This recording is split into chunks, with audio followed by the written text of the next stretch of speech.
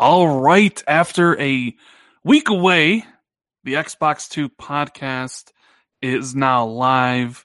I'm one of your hosts, Randall Thor 19, the man with the million. And yes, the million stands for Gamer Score. So I always get that question every single time in one of my videos when I do that intro. Really? And with me every single time. Every single time. Because new people are finding the channel all the time and they hear that intro and they're like, well, $1 million what? Dollars? If I had $1 million, I probably wouldn't be doing YouTube. Just saying, I'd be enjoying life, traveling around the world. Podcasting, though, right? Yeah, of course. I love podcasting, and I love podcasting with the other co-host here on Xbox 2, and that is the one and only Jez Corden of Windows Central. What's going on, buddy? That was a nice segue. Was it? Yeah, it was. I thought it was pretty good. It was smooth, man. You're getting good at this podcasting thing. Yeah, I've only been doing it for like 5 years. Yeah.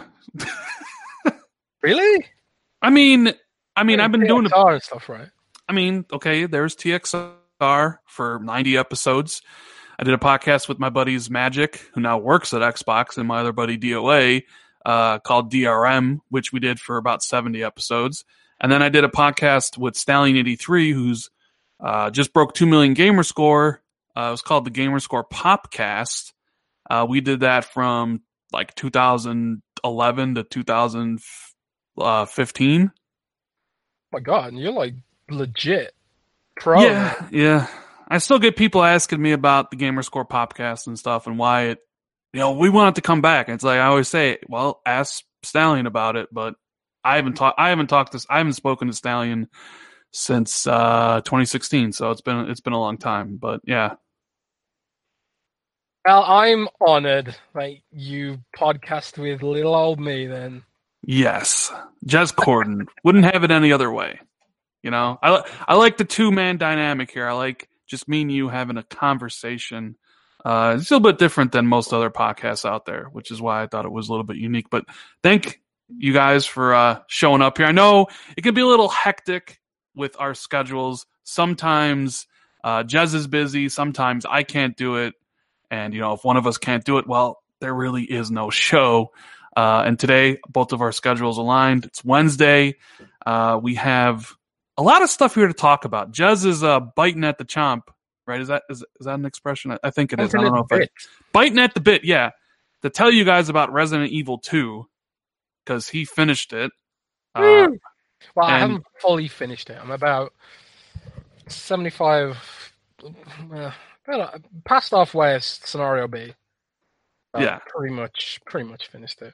So we'll talk about that because even I've played a little bit of it in the game played section. We're also going to be talking about all those Xbox 2 rumors and leaks that you might have heard about. I did a video about it. Dealer Gaming did a video about it. A lot of people are running videos about it, but Jez, he has some insight to some of these things. So we'll get Jez's opinion on a lot of this stuff to see if there might be some truth or if it more than likely is going to be fake. We're going to talk about Sea of Thieves dominating Twitch. What? Could Jez be right? Is Sea of Thieves 2019 PUBG? He was just a year away. He was just a year off. Right? I swear to God, man. If that happens, I'm coming for people, man. You're coming for people? I'm coming for people. What else? EA doing what EA does, and that's destroying games, destroying companies. This time they canceled a Star Wars game again. Talk about that. We'll talk about greedy Activision selling people $1 red dot sites and skins and Call of Duty Black Ops 4, but then, of course, giving their new CFO a $20 million bonus. There's a whole bunch of stuff to talk about. So as you guys file in here, do us a favor, hit that like button. It helps out the show tremendously. And you know what it actually does, Jez? Like, I don't think people realize how important likes are. And likes are completely free, right? You don't gotta do super chat. In the videos and the podcast, like literally clicking that like button helps out more than you can possibly imagine. And you won't know that unless you actually do YouTube.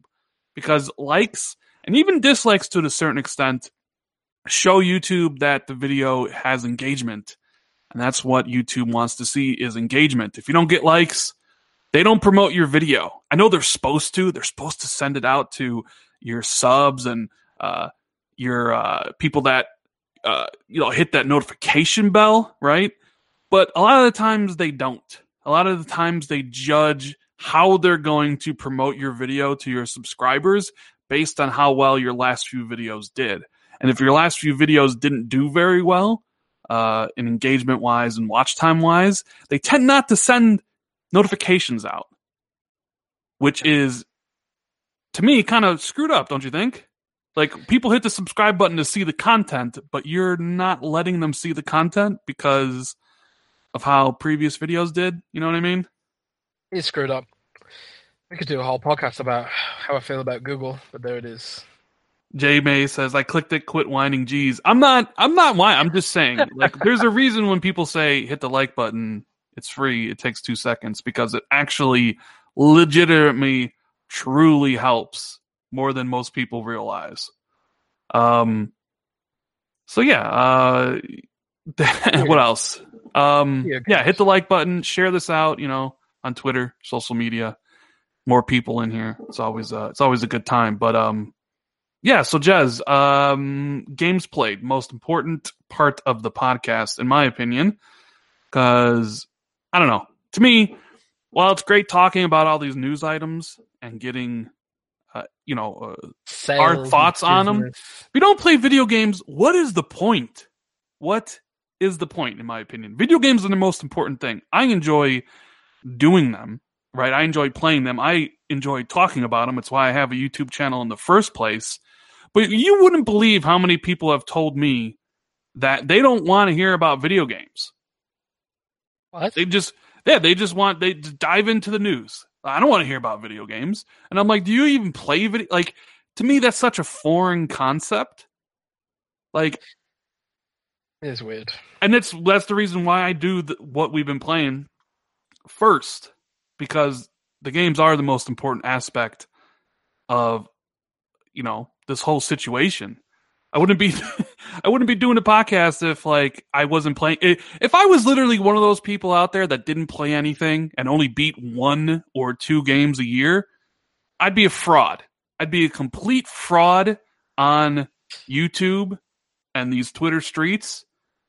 And I'd be ashamed to talk about stuff. Like, I don't know if you saw IGN's Resident Evil 2 review drama, speaking of frauds.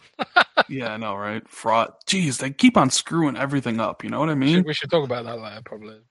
Yeah, we'll talk about that when we talk about... What have you been playing then, man? What have you been playing? Because you typically have more variety than me. I don't know if it's just because you've got more time or just because I am get addicted to certain things, but I'm always interested to hear what you've been playing. What have I been playing? Well, I have been patiently waiting for Resident Evil 2, right? Patiently waiting. So even though, like, I picked up Onimusha Warlords, right? I didn't really play it. I bought it more for nostalgic purposes. I wanted to have it because I do love the game. I was sitting there, I'm counting down the time, counting down the hours to I can get my hands on Resident Evil 2. So you're gonna hate me and you're gonna put me in rehab, but I've been playing a lot of PUBG. Oh, what a shocker! I never forget that podcast where you're like, "I'm done with PUBG, man.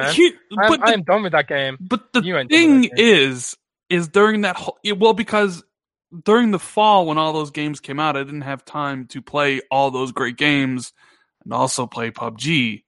So it was like I played all those great games. Now we're in this section coming up here with really starting with Resident Evil 2 that it's a ton of games coming out in a short amount of time. So there's not going to be any time for PUBG, right?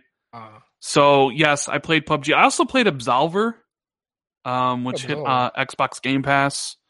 What's about Absolver? Because it came out on PlayStation first, right? PlayStation and PC. Came to Xbox a little bit later. Yes. A little bit later, almost 2 years later. Well, yeah, I guess that's an understatement. But it seems polarizing, man. Like, some people hate it. Some people love it. Mm-hmm. How do you feel about it? I'm kind of in the middle. I like aspects of it. I don't love the game, but I don't hate the game. It is unique. It is a very unique game. There's really nothing like it out there. The only real comparison I can draw to another game that's similar is something like For Honor. Yeah. Okay. It's a fighting game where you have this world that you go through and beat people up, and your goal is to like fight these bosses to get to the end, to open up this door to get to the end. But it's also a connected game. Sure, you can play it offline, but there's also other people playing, and you can team up with them, so you can play the whole game in co-op and help each other out, or the other people could actually fight you. But in reality, the campaign, which is only 3 hours long, is just a primer for the real game, which is the PvP, the 1v1 multiplayer or the 3v3 multiplayer. Right. The campaign is just kind of like a tutorial for that, because as you fight enemies, you learn their moves. You can incorporate their moves into your move set, because you have this like fighting deck, because you have 4 different stances, and each stance is kind of it's tough to explain without video, but you have these fighting moves, and each one of these stances you can switch to have different combos, and you learned the combos by fighting other enemies and blocking and evading. So it's free on Game Pass. And that was why I'd be like, if you got Game Pass, don't buy the game because it's $30. You may not like it. Check it out on Game Pass, and you might enjoy it. But yeah, I mean, I don't know. Like it came out in 2017 on the PlayStation. It's kind of like one of those things where it's like, I mean, a lot of the hype died around that game. I mean, it's great that it's finally coming to Xbox, but a little too late there. But other than that, do you think it's a franchise that's got legs? Like, could a sequel improve on it, or do you think that's it? I think that's it. I mean, I'm sure they could do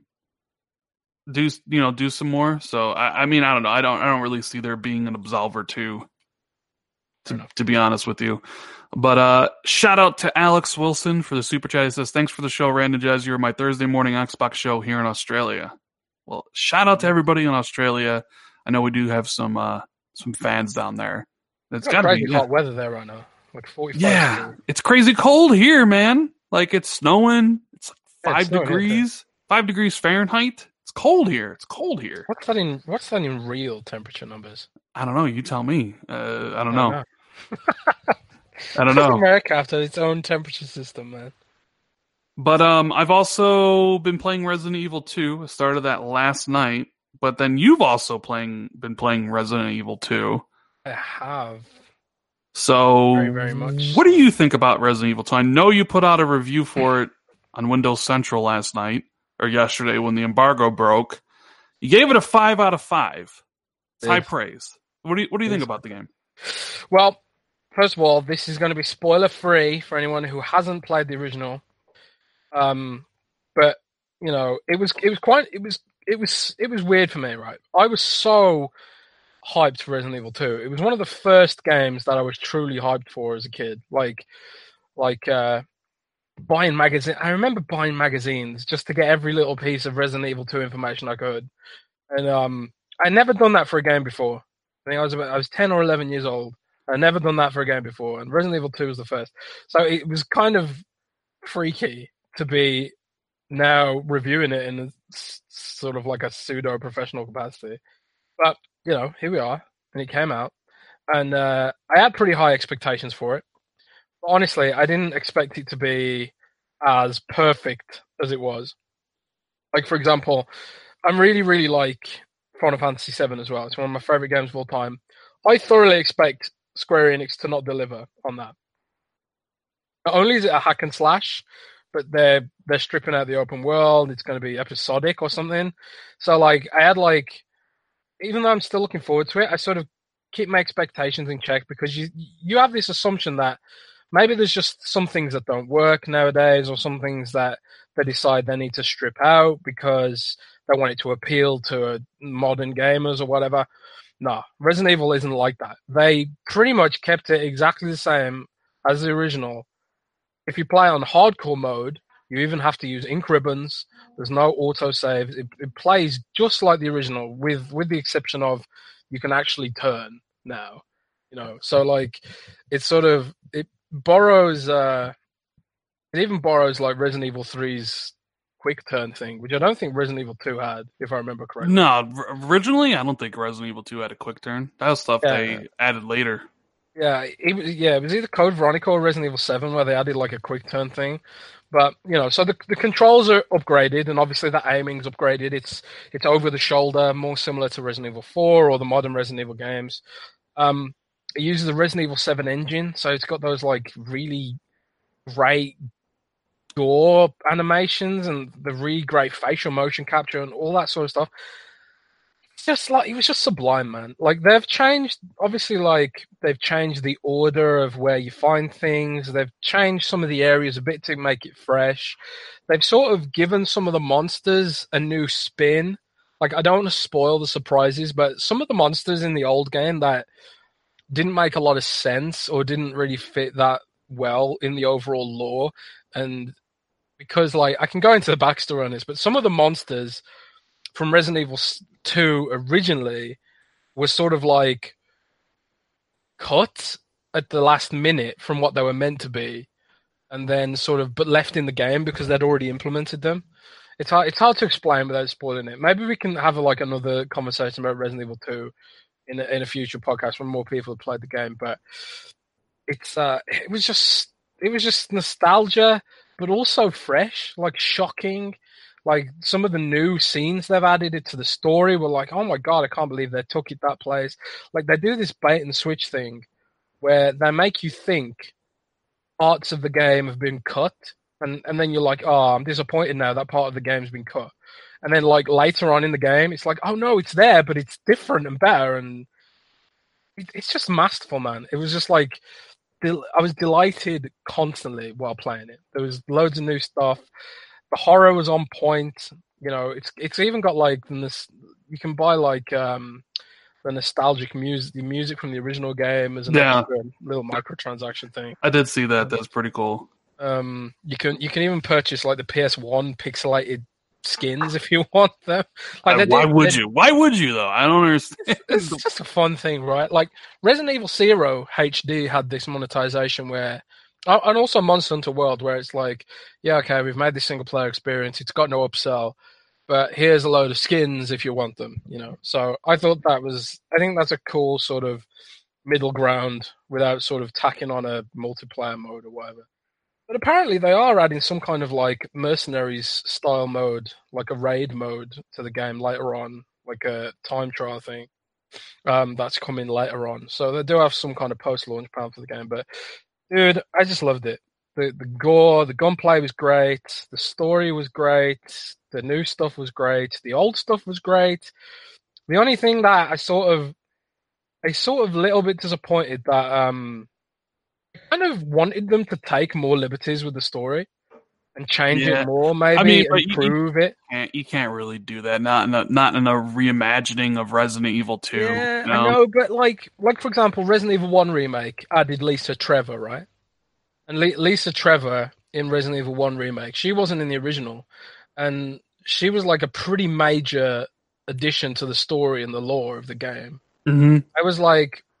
I thought that was a really good way to expand on the sort of origins of the T-virus and all that sort of stuff. And I don't want to get too deep into the lore, especially I don't want to spoil it for people who haven't played, but I just sort of like, I kind of get the position they were in. They were like, we don't want to make it, we want to add some new stuff, and they have added some new stuff, but it feels like they didn't want to take too many liberties with the story. And as a result, it's sort of like, I just think I could have done more there, but I understand why they didn't at the same time. Some people would have been pissed. Dude, so I started it up last night, and I've only played it for a few hours. I'm going to be digging into it tonight. Hopefully I can finish Leon's scenario tonight, because they give you the choice at the beginning. Who do you want to play as first, Leon or Claire? Just like, the 2-disc on Resident Evil 2, depending on which one you put in first. And from the get-go, I was expecting a lot from this game, okay? It was my number 2 most anticipated for 2019. And people were like, it's Resident Evil 2. It's like, yeah, it's Resident Evil 2, but it's my favorite Resident Evil. it's also been a long time since I played it. It's been 20 years. Like, I haven't played Resident Evil 2 since I originally played it, so it's going to feel new. And when I got into it, it was just like, there's that feeling, like you mentioned, of nostalgia, but also like you're experiencing it for the first time, right? Not everything is the same. There are some changes. And even so, like when you go into the police station, you'll notice some things like you might remember, like, oh, I remember this. But the enemies aren't in the same spot and things like that. So, and it's like updated for modern times, like with the controls and the graphics. I'm so impressed. And my expectations were super high already. So, I can't wait to play more. I can't wait to finish it. I can't wait to go into Claire's section to see what she has to offer. Now, apparently, I mean, we were lucky enough to have two codes. So, like, we had a PlayStation code and an Xbox code. I haven't got to these parts yet, but apparently Claire's story gets really, really emotional. So, yeah, I haven't gotten to Claire's yet. I started as Leon. I will say the one drawback that I've noticed, I love the fact that the game is very cinematic now, right? A lot of cutscenes, a lot of action. That's really cool. They're going for a very cinematic storytelling. However, the dialogue is absolutely horrible. The dialogue between Leon and Claire is god-awful. The dialogue between most people is cringy at best. It's still Resident Evil, you know. Yeah, it's like it's kind of like almost self-referential in some sense. I feel like on the one hand, I hope they kept it cheesy because they thought, well, the original was cheesy, so let's keep it cheesy. But I also can't help but think, like, this is one area where Capcom just doesn't seem to invest that much in. Like, Monster Hunter World has lame dialogue too, like, as well, and Resident Evil 7 has pretty cheesy dialogue as well. And I think it's somewhere they don't invest that much.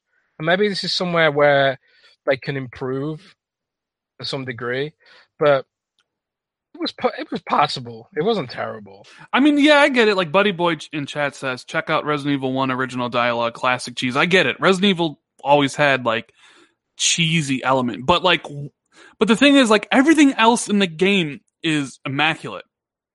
The production values are insane.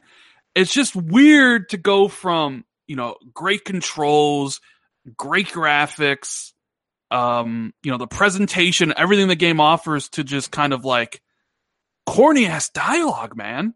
It just doesn't kind of fit with the you know, the presentation they're going for. So I think that's the best way of putting it. It's jarring because everything else is so good, and it's like, why is this still like this? You can play. One cool thing about it that often isn't in Japanese games ported to the West or whatever. You can play it with the Japanese dialogue, which kind of like, in a way, limits the impact of the American voice acting. It isn't terrible, but it's also not great. When you can't understand what they're saying, it's a little bit easier to swallow. The game is X enhanced. It runs at 60 frames, and it seems pretty damn solid on the X. Although it's supposed to be 60 frames on all consoles. I did watch a breakdown. It does not hold. It does not hold 60 on the base Xbox One or the base PS4. I mean, on the Xbox One, it drops pretty good, but I haven't noticed a frame drop. I mean, on my OLED, it looks phenomenal. Like, I didn't really notice much difference because I tried it out without HDR and with HDR, and I didn't really notice that big of a difference. Unlike a game like Sea of Thieves, where the difference is ridiculous. But it's still a good looking game. But the IGN thing, Jez. IGN. Yes. IGN. My God, have they, like, they've really torpedoed their credibility in recent months. So they put out their Resident Evil 2 review, and I sent it to you, right? I was like, Jez, look at this. They had to retract most of it because the reviewer didn't know how to access the scenario B for the other character and accidentally play through the same scenario but with the other character, right? It's annoying because I feel like Capcom probably even thought, okay, there's a potentiality here for people to not understand how this works. Obviously, if you played the original, you know that's exactly how it works in the original. You play through as Leon, and you play through as Claire, or you play through as Claire and you play through as Leon, experiencing their intersecting, interweaving path through the game. That scenario A has slightly different characters and enemies. The scenario B and slightly different areas and slightly different weapons and all that sort of stuff. So that's the way it works in the original, and that's the way it works in Resident Evil 2. And at the end of scenario A, when you complete the game, it actually pops up with an explanation saying, this is what you need to do to get scenario B, and this is what you need to do now, experience a new nightmare. But IGN's reviewer missed that, apparently. Wasn't aware of how it works in the original. And then he kind of based all the negativity about the game in his review was based around the idea that he couldn't figure out how to get to scenario B. Yeah. And people noticed, and it People wasn't sure pretty. noticed. It wasn't pretty. No, and the funny thing is he originally gave the game an 8.8, right? Even though he was really upset about this, the scenario B and not being able to do it, how it was the same. Now, apparently, scenario B, when you do play it, the beginning's different and the end's different, but most of the stuff towards the middle is the same as the other person. So it's not that big of a difference, apparently, from like how Resident Evil 2 was originally. But then they only increased the score by 0.2. Like, I don't get it. So, like, half the game is only worth 0.2? I don't understand that. I don't understand, like, I'm gonna increase this by 0.1 or 0.2. It's like, what? But anyways, it's just another thing in a long string of bad decisions at IGN. You had the Ace Combat review last week, where the guy played the entire game on novice controls, which is like the worst way to play that game, right? And he got called out for it. Not to mention the whole plagiarism scandal last year with Dead Cells. It's like IGN has literally become a joke. And, I think we talked about on the podcast before, is like, I don't really follow a lot of the big news organizations. Yeah, like, they'll drop news first, which is great because, I talk a lot about news here on the channel. But I couldn't care less about any of those guys and what they think about games. Because you get situations like this. This is the thing you see about game reviews, written editorial game reviews. They don't make any money. So, like, from a business perspective, you don't put your best writers on game reviews. I'm lucky to be in a position where I can write about whatever I want. And I wrote my Resident Evil 2 review, knowing full well it wasn't going to make return on investment or the time that I put in it. But I wrote it because I wanted to write it. And I am lucky that I'm one of the rare writers in this industry that is able to do that.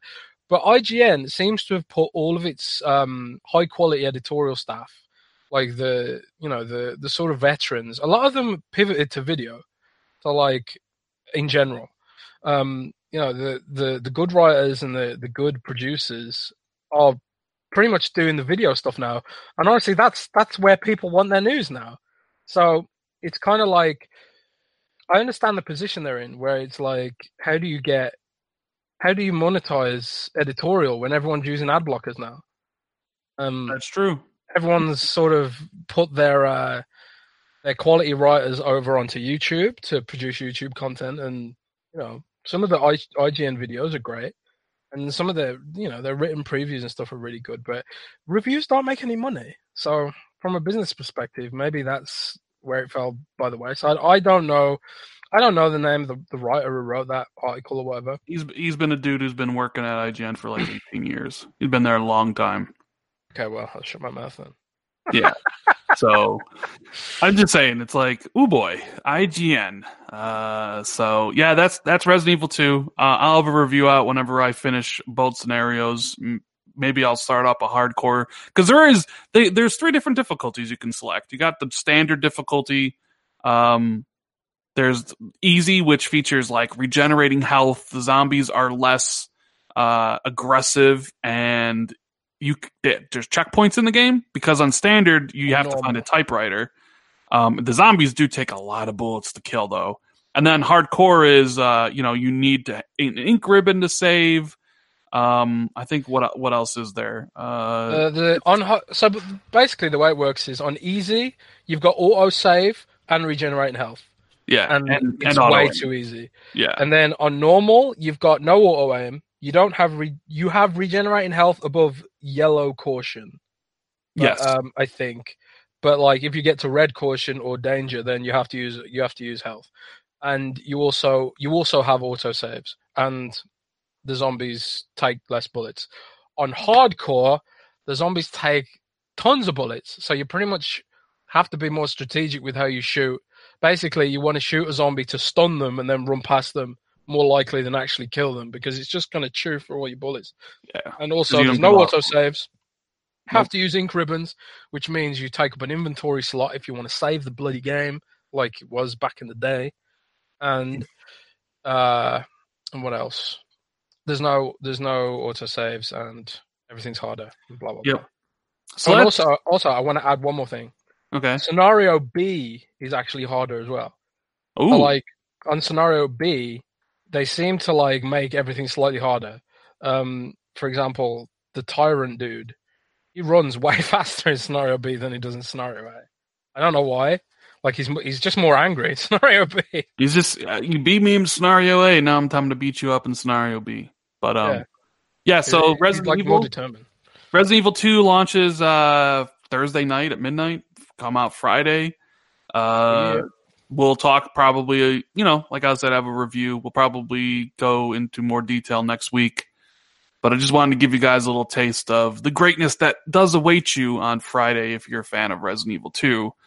But moving on, I wanted to talk about Sea of Thieves. And the resurgence that Sea of Thieves has seen on Twitch. People... Are you telling me that Sea of Thieves is 2019's PUBG? I don't know. You're the one that tweeted it out last year. There are people that use that... screenshotted that tweet and used that against you as ammo all the time. Like, look what Jez Corden said. This fool back last year. He thought Sea of Thieves was going to be good and have content. What a loser. What a loser. But I saw Polygon ran an article yesterday talking about how Sea of Thieves has seen this like resurgence on Twitch, right? Yeah. And it's true. Like Summit's playing it, and he's like, every time he streams it now, he's got the highest stream, right? The users watching him. And then, wouldn't you know? Because let me tell you guys something. I predicted this nights ago. I said, the way this YouTube and Twitch stuff works is that everybody watches everybody else's stuff. And they see what is working for somebody else, and they copy it. They try to jump on the bandwagon. You'll notice that a lot here, just in this small YouTube community. Somebody will put out a video, and then somebody else will put out the same video with the same title, trying to jump on it, right? But in Twitch, it's also the same because all these guys are looking for more viewers, more subs, more money, right?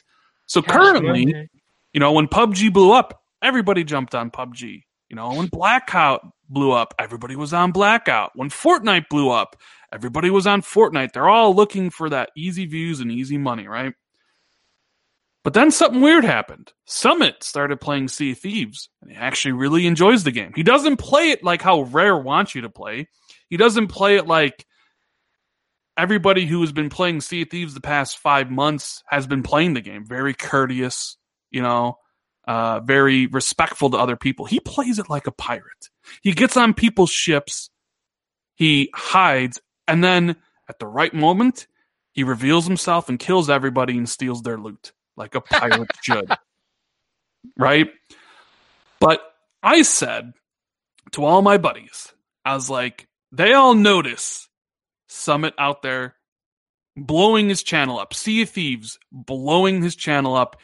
Him getting all these subs. He went from like 18,000 paid subscribers to 42,000 paid subscribers by playing Sea of Thieves, right? And all these guys notice.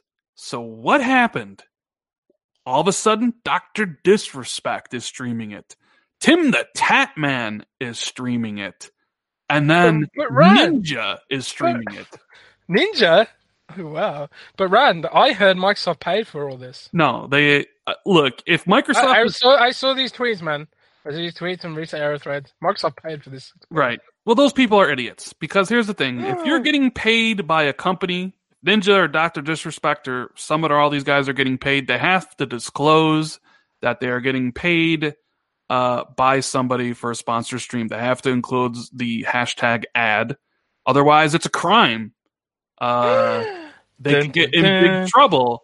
So if you don't see that stuff, it's not paid for. And Microsoft, to the best of my knowledge, and I've talked to a few people behind the scenes, they ain't paying for this. The reason why everybody's doing it is because they see what Sea of Thieves did for Summit, and they are chasing that glory like they've chased everything else on Twitch. Like I just explained it. PUBG popular, everybody plays PUBG. Fortnite popular, everybody plays Fortnite. No surprise to me that all of a sudden Ninja's playing Sea of Thieves and talking about getting into it, right? So that's weird, man. I mean, it is what That's it is. weird to It me. is what it is. But then you start seeing it's weird because it's seeing this resurgence, all these people playing it on Twitch, all the people watching it. You have the people that were playing it for the last 5 months or since launch. They're upset. They're pissed off with all these new players playing. They're gatekeeping. You know, they're putting out stuff there like, who was happier with Sea of Thieves before these streamers came in, right?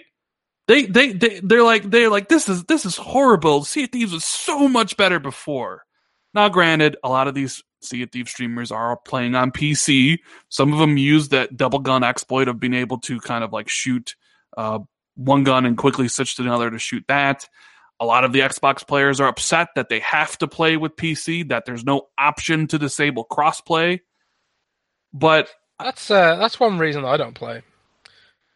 Yeah, I got ganked. I got ganked by a guy who's blatantly using a mouse, and I just thought, nah, I don't. But it's like if the game's growing and you want the game to continue getting free updates, like you want the game to be visible on Twitch. So like while more people might be playing like a pirate, which let me get my thoughts straight here. The fact that people get upset when someone plays the game as a pirate to steal your loot and complain about it is mind-boggling to me. It's a game about pirates. It's called Sea of Thieves for a reason. So if you get a whole bunch of loot and some other pirate comes by and sinks your ship and steals your shit, too bad, so sad. I have the world's smallest violin for you. It's part of the game. I don't get it, man. Jazz, you got anything to add on this thing? I mean, I don't know why anyone would gatekeep that sort of stuff. If like big Twitch streamers play Sea of Thieves regularly, that's the best thing that could happen for the game. Because even if it doesn't lead to like more people playing the game outwardly, what that does is tell Microsoft that the game has legs and that it's worth continuing to support. So clearly, there is something about Sea of Thieves. I don't play the game. I don't really like the game. But clearly there's something about it because it just won't go away, you know?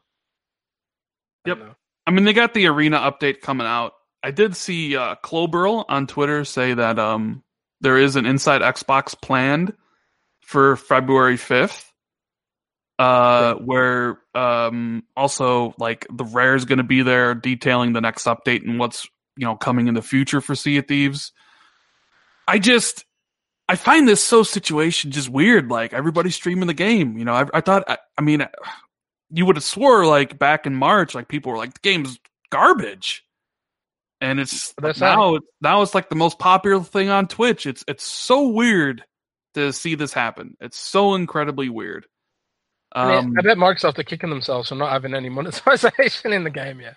Well, I think that's actually smart of them because, like, I know they wanted to sell pets and all this stuff, but I think it's been smart of them to not have any monetization. Unless, of course, they're losing money on. I don't know. Like, it looks better for them that they've done all this free stuff and improve the game, adding more content instead of like, let's make a quick buck selling, pets. Because in this next story I wanted to talk about, Call of Duty, like they're selling red dots for $1 and targeting reticles for $2, and giving their CFOs a $15 million bonus, but then going to Blizzard and telling them you need to cut costs on this stuff. Not only do you need to cut costs on all your games, but you have to make more games. And what do you think about that? Well, first of all, I want to defend Activision. You're gonna wait. Hold on one second. You heard me right. Before you defend Activision, Cyrus Burke has a super chat. He's talking about Sea of Thieves. He says, "From what I saw, the hardcore Sea of Thieves community is angry at this resurgent due to the influx of toxic players that negatively affect the game via exploits, possibly cheaters, not playing like a pirate." Yeah, I mean, we mentioned the double gun stuff is a thing that they're patching out. But thanks for the super chat. Now, Jez, please defend Activision, I guess. Like, I don't know. Like, are they paying you for this? God, I wish. But I saw this whole thing about the dude getting the 15 million bonus, and like it pissed me off, right? I saw Jim Sterling's tweet. He's like, rah, rah, rah, $15 bonus. And then I saw like 5,000 retweets or wherever it got. And everyone's angry. I was angry too. I hate Activision. They, downsized Heroes of the Storm. It's one of my favorite games to play. So I am a fan of Activision. However, Rand, there was no $15 million bonus. No, there wasn't. People lied. The media lied to us. It was, in fact, performance-based stock bonus, which is not cash, which you can't use to cash flow a game. So saying like they're cutting Blizzard down but giving another dude the cash, that's not strictly true, because you can't pay devs in stock, right? That was a stock incentive, not cash. So let's just be clear on that point. However, Activision still sucks, and they're scummy, and I hate them. And I hate what they're doing to Blizzard, and I hate Call of Duty being bad, and the fact that we talked about this on the last show, I think. Like, it boggles my mind that Call of Duty still doesn't have like true dedicated servers. For all this time, we're still on this awful peer-hosted stuff. And another thing I've noticed that both EA and Activision are doing actually now. They're not putting microtransactions in the game until after a few weeks after launch, because they're smart. To avoid the backlash. Yes. Have you noticed that Battlefield 5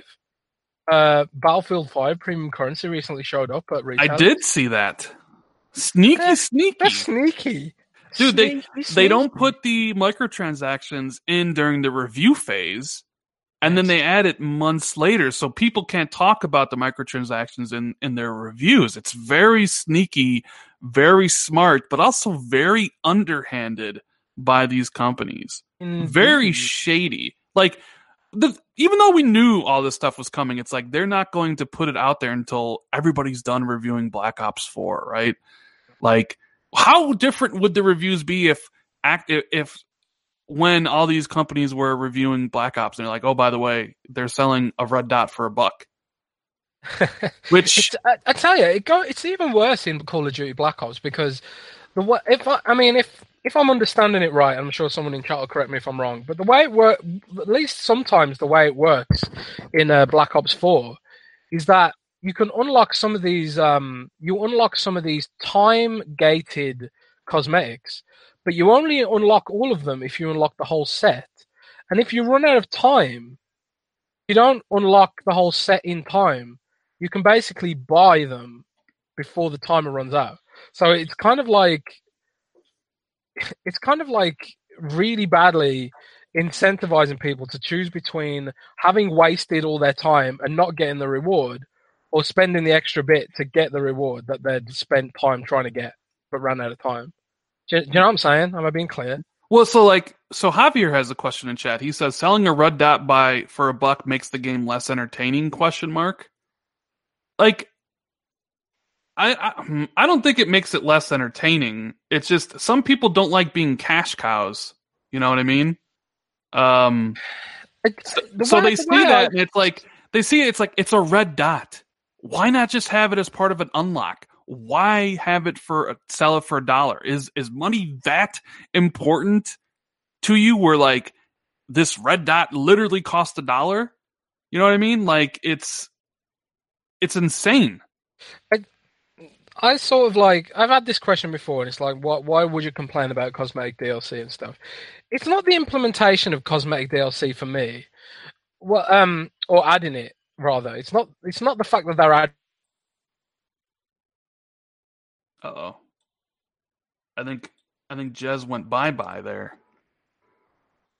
Yeah, so I guess I'll fill the air until Jez comes back. I think he might have dropped out or something, but some guy in chat says just don't buy it, problem solved. Javier says you aren't cash cow if you don't buy it. Cake Batter says everyone expected this and cheerfully bought the game. I'm not sure why the complaints. And that is true. Can you hear me? Okay, now you're back. Yeah, that is true.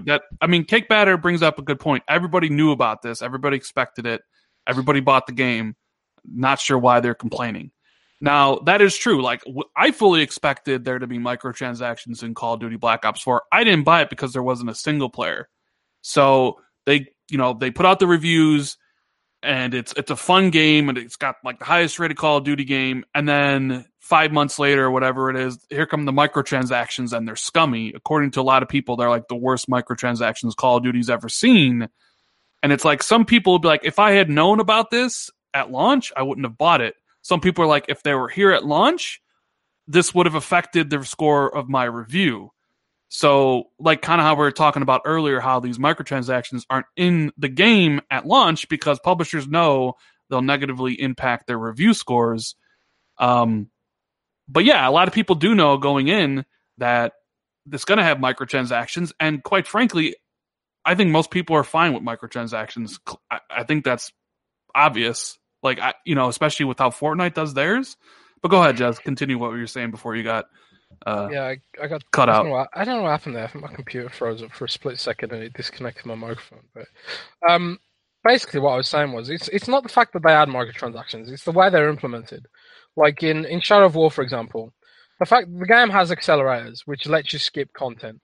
That's fine, right? But the problem is, it felt like they artificially padded out the end game to sort of incentivize you to buy these accelerators. Not only that, but they put adverts for the accelerators in the pause menu. Now, I don't know about everyone else, and people have different susceptibilities to microtransactions and wasting money. I'm the kind of person who sometimes struggles to not waste money. I am the kind of person who will waste money on a loot box or whatever. Like, I've spent an obscene amount on stuff in Overwatch, for example. And you can argue that, yeah, maybe that's my problem. And, yeah, it totally is. Lack of willpower or whatever, and stuff like that. But the thing is, luckily enough, I can afford it. I can afford to waste money on microtransactions and stuff like that. But for people who are sort of like, they're susceptible to that sort of stuff and they don't have the willpower, but they also can't afford it, it's kind of like a slippery slope. It just feels scummy. When you open up a pause menu and there's an advert there. I don't know about you guys, but I play games to relax a lot. And, one of the reasons why I don't watch TV is because there's adverts all over it. And I realize that's how they monetize it, but I don't relax when I'm having an ad shoved in my face. And that's why people use ad blockers. If ads were okay with people, then they probably wouldn't use ad blockers, and it goes beyond that, the whole ad blockers thing, because then you start getting into the slippery slope aspect where the developer's like, okay, we'll do cosmetic DLC this time, we'll do pay to win next time, and then gradually over the years we eventually get to a point where games just become corrupted, and you've got a whole generation of kids growing up thinking mobile phone style pay to win microtransactions are completely fine, and that's the world they've grown up in. And World of Tanks, for example, is a super popular game. It's free to play, and the fact that it's free, fair enough. But the game is also pretty much pay to win. You have like these brackets you're separated by bracket of how powerful your tanks are, but there's always someone with the more powerful tank in your bracket, and chances are they're paid for that tank. Yeah. So, and fair enough, it's a free to play game, but that could so easily slip into premium games too. We saw it with Battlefront 2, for example, and great, there was a huge backlash against it. But, eventually one company will be subtle enough and scummy enough that they'll figure out a way of pushing it through the slippery slope without anyone noticing. Like, for example, a few weeks or months after launch, and like everyone else has moved on and the news cycle's moved on to something else. It's a slippery slope, and that's why people don't like it. It is a slippery slope. But Walkers make DLC. If it funds like really good content post launch, and like a developer has earned the respect of its fans to like put, and they've demonstrated that they will reinvest that money in the game rather than extra yachts for their executives and $15 million bonuses and stuff like that, then fine, I'm totally for it. If they show that it's the money they're using is for a pro consumer reason, then that's completely cool. But a lot of companies just don't do that. I don't know. All right, so I wanted to talk now about, because the microtransaction stuff, it's like some people are very much like, yo, I don't like it, I don't buy it, I don't care that it's there, and I get it, right? Some people are like, I'm fine with it, I don't have a lot of time, so I'll buy it because it helps me, like the Assassin's Creed stuff. There is a strong vocal segment of gamers that don't like it, but then there's clearly the market has responded positively and people don't seem to like it. So it's like you always kind of get like two different camps on this. The ones who are like, this is egregious and horrible, and the others are like, I don't see a problem with it. I guess it like people had a problem with the Battlefront 2 microtransactions and loot boxes, mainly because it was a loot box and it was like almost like a mobile structure where like you got character was like made better with like perks in a competitive game, which kind of people rallied against. But it's always an interesting conversation, and I figured, what, let's move on and let's talk about the Xbox 2 rumors and leaks. So I see we have like 410 people watching. If you're enjoying the show, make sure you hit that like button. We would greatly appreciate it. Now, Jez, I'm sure you've seen a lot of this speculation hit recently about next generation Xbox, next generation PlayStation 5. It's not just one, it's both, right? They're both coming relatively soon. The PS5 CPU supposedly leaked. I did a video about that. But we're more like, even though we deal with a lot of, everything in the video game industry, we do kind of, more look at it from the Xbox perspective of things. So I wanted to get your takes on these recent Xbox 2 rumors and stuff. Now, there was that Reddit leak, which was taken down, which everybody has kind of ran with, which I did a video about. It talked about, and let me actually get the sheet up here so I can actually read it to you instead of trying to draw it from my memory. So, 2 consoles, right? Now, he called the next Xbox streaming console, Lockhart, which obviously it's not streaming, right? Lockhart is not a streaming console, so that's wrong already, right, Jez? Yep. Lockhart is 100% definitely not a streaming console. 100% not a streaming console. He has it at $250. I think it's too early in the game to lock down price. I don't think Microsoft knows the prices of these consoles yet. Would that be a fair thing to say, Jez? I would say so, yeah. I don't think they know the price. They don't know how, it all depends on, there's this huge chain of events determine how much a console is going to be, so. Right. So he says the Lockhart SKU is going to have, CPU is going to have 8 cores, 16 threads, Zen 2 CPU with a custom Navi GPU at 4 teraflops, 12 gigs of DDR6 memory, 1 terabyte SSD storage with DirectX ray tracing.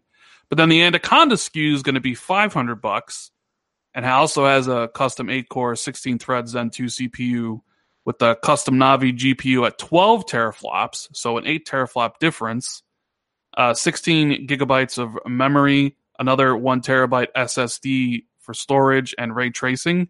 He says that both those consoles will launch holiday of 2020. The next Xbox XDK will roll out in April, May of this year. Both consoles will have heavy customized CPU and GPU, and both will support ray tracing with the XR. You'll start to see more about these things around GDC, and that the next Xbox will be fully backwards compatible with the Xbox One and also the 360 and the OG. What is your take on all that stuff? Is that wishful thinking?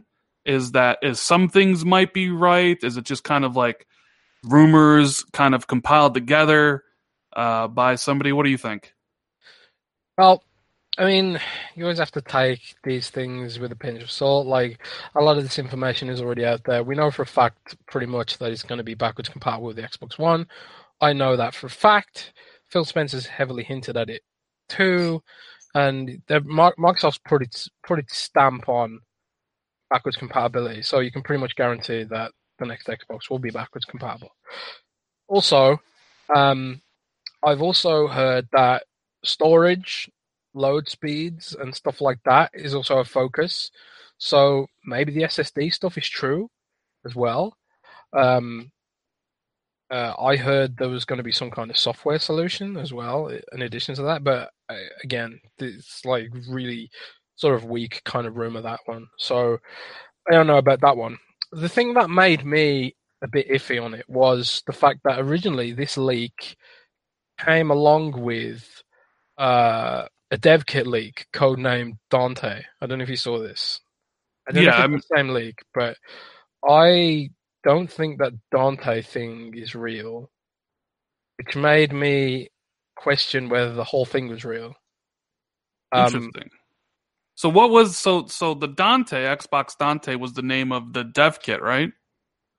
Apparently, like when I first saw this leak, these specs, it also came with this Xbox Dante, which is supposedly the dev kit, but I've got reason to believe that dev kit bit isn't true, which made me question whether the rest of it was true. So ultimately, I don't know. I can't say if it's real or not. I guess nobody really can, but I'm a sort of like, I don't know, on the stuff we don't know, like the CPU and the stuff like that. I mean, ray tracing is probably a given because it's the new hotness in graphics or whatever. But I'm sort of like 50-50 on it right now in terms of validity. So Joshua Bethel in chat says Brad Sam said Dante was real. Oh, really? Well, supposedly. I don't know, but also there was so somebody else came out today, and I saw WCCF Tech ran an article about this because it was in Reset Era. This guy came out and said that the hardware stuff is partially true. The storage stuff is 100% true, so the SSD stuff. Ray tracing is true. Lockhart is not the streaming Xbox. The Xbox system on a chip code name is Anubis. Check AMD's plan. Microsoft AI is not part of the hardware. In other words, never heard of TPU or SIC. How to implement ray tracing, see GDC 2019. Why they made a decision like Lockhart, see GDC 2019. Why there's still no dev kits after GDC 2019. So then you have, like I said, you have this guy who's a supposed insider confirming at least some of that spec leak that we were talking about. Now, I do have to mention, there are people I get DMs all the time, right? People ask me to make videos about stuff. People ask me like, oh, did you hear this? How true is this? And, I got a whole bunch of DMs recently about, someone said that they, there was an interview with some developer who said that they already had Xbox dev kits, Xbox 2 dev kits in their hands already. And I got a whole bunch of questions like, Rand, is this true? And I can't find the info for it. So I think whoever you heard it from is literally lying to you. I think the person who ever said that because I'm not sure who it was. That someone, I don't know, because I get a lot of DMs from people giving me information, asking me questions. Is this true? Is this not true? And apparently somebody was going around saying that there was this developer who in an interview said that he already had Xbox 2 dev kits, Anaconda and Lockhart dev kit stuff. But I can't find any of the information about it. I can't find an interview from anybody from any company talking about having dev kits for Xbox 2 already. So I'm going to say that the person who's telling you that is more than likely 100% lying. Because if there was an interview, it would be all over the place, right? Oh, yeah. So, like, I don't know. Sometimes when you hear things, you got to check the source. You know, if you see a YouTuber saying one thing and he says there's a source, but there's no source in the description, then I would highly doubt it that he's telling you the truth. Always look for a source. Always double check everything you hear on the internet. Never just assume what somebody's telling you is the truth. You know, the way everything is now, people will lie to just get views and money and everything. So be careful. I thought you said someone was lying to me. No, I'm not lying to you. I'm just saying lying in general. Like, because I get so many questions every single day about stuff. That's what I heard. I heard that the dev kits hadn't got out. Right. I mean, I had heard that. I think they know I think some of the partners know what they're aiming at, but I'm not sure anybody has dev kits yet. The CEOs of third parties have the information. Yeah, probably. So I just want to let anybody who's, you know, asking me about it, you know, hey, I think you're being lied to, and that's one of the things here at the channel. Like, I'm never going to do. I don't lie to people. I always have a source when I make videos, unless of course it's my own opinion. So that's why, like, if you like, you know, gaming news and opinions and stuff that is going to be truthful, I always say, you know, subscribe to the channel. It helps out. You know, maybe you like it, maybe you don't. But I'm never going to lie to anybody because I'm not in this for views and I'm not in this for money. I don't need to make, you know, 5 videos a day to meet some quota. You know what I mean? So I don't know. Either way, now, there was this other part that I wanted to talk about according to this leak. And look, while hardware talk is cool, seeing what this other stuff is, I'm more interested in the game aspect of stuff, right? I want to know what am I going to be playing on these next-gen hardware? Because the hardware is just the hardware. And I trust Microsoft enough to know that I think they'll get it right with the Anaconda and the Lockhart, considering how great the X is, right? If they didn't do the X, I'd be a little bit more worried because they did the Xbox One OG, which was a terrible system. God, what a horrible system that was, right? But this guy also talked about studio buyouts, which is always interesting because studios make games. And Jez, I'm going to give you a rundown of the studios that he says Microsoft is in current negotiations with, okay? So, you ready for this? Go. Asbo Studio, IO Interactive, Platinum Games, Turtle Rock Studios, Blue Point Games, Relic Entertainment, and The Farm 51. And he says also a few more. There are studios from the UK, France, Germany, Poland, Ukraine, Finland, Canada, Japan, Korea. Microsoft wants great talent and diversity around the world, but they don't have a target number. Huh? Say Ukraine. Yes, Ukraine.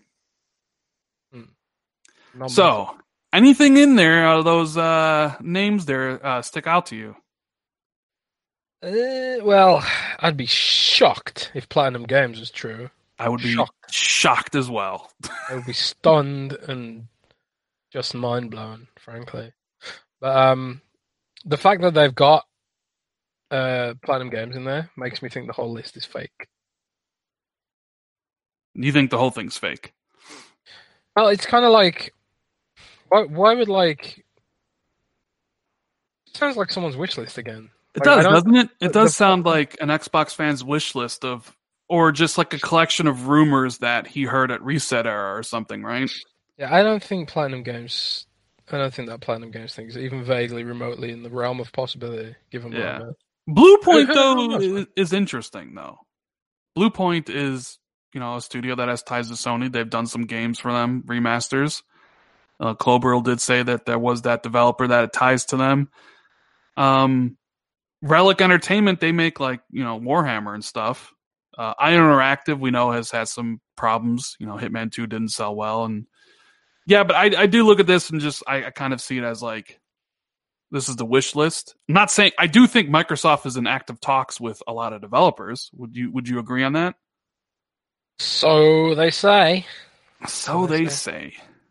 So they say. Yeah, I don't know. But yeah, so those are like the recent leaks and rumors regarding the Xbox 2. Seems like ray tracing is going to be in. Seems like the storage stuff might be true. The specs and what the teraflops are going to be. Is it really 12 teraflops for the Anaconda? Is it really 4? Does that seem a little bit low to you, Jez? 4 teraflops for the Lockhart, 12 for the Anaconda. Like, would you expect? Does it seem low? I would think, yeah. I'm not sure what the mentality is with having the Lockhart that less powerful than the X. Well, if so, they can sell it cheaper. Like if you're trying to if the goal, would that be an updated S, and then you'd have the X as? I would imagine this is the replacement for the X. Like this comes out and the X gets discontinued, and then you know what I mean? Like because let's just say so the X has 6 teraflops of GPU power, right? But it also has a shitty CPU and it also has an old GPU, right? So then you have a really problematic operating system. Yeah, so then you come with next gen. Well, now Lockhart has a Zen 2 CPU, which is way better than the old Jaguar CPU that the X has. Yeah, it might have less overall GPU power with, say, 4 teraflops or 5 teraflops instead of 6, but also has a more modern GPU, a Navi instead of, I think, the Polaris that the X had. So even though it would have less teraflops, it potentially could be performing way better at a cheaper price point. Because if the goal here is PlayStation 5 is one SKU, and that SKU is $400, and we have a premium Xbox at $500. You gotta make the cheaper SKU. You gotta pull some stuff out to make it cheap, right? Or to at least undercut PlayStation 5 a bit. So I think there might be some truth to that. I think the Lockhart SKU may not have as many teraflops as the X if it's trying to come in at $300. You know what I mean? Certainly possible. But I mean, that would put Microsoft at next gen and be like, here's a 1080p 60 machine that'll do 1080p, 60 on all games this upcoming gen. And then we have one that's going to do 4K 60, which obviously, if you want to pay for it, you can. Or you can play games on your mobile phone, streaming it. Or you can play games on your PC. You know what I mean? Seems like they're trying to going to be everywhere. Streaming to PC, maybe even natively on PC. Well, that's the other thing. So stuff turns out to be true. Satya Nadella, I always screw up his last name. He said that he really wants Xbox to be the Netflix of gaming, and they talk about Game Pass. How important is Game Pass and xCloud to the future of Xbox, Jez? Well, the thing is about his Netflix comparison kind of shows like his lack of understanding about where Xbox is right now. I think for Xbox to become the Netflix of gaming, it needs to have the content. I can turn on Netflix and there's dozens of high quality exclusive content that you can watch. Like I've just started watching this cooking show called the Final Table. I ain't really into cooking shows, but it's really good. And it's there's just always something to watch on Netflix. The same is not true about Xbox. There's not always high quality exclusive content on Xbox that really makes the comparison to Netflix adequate, I would say.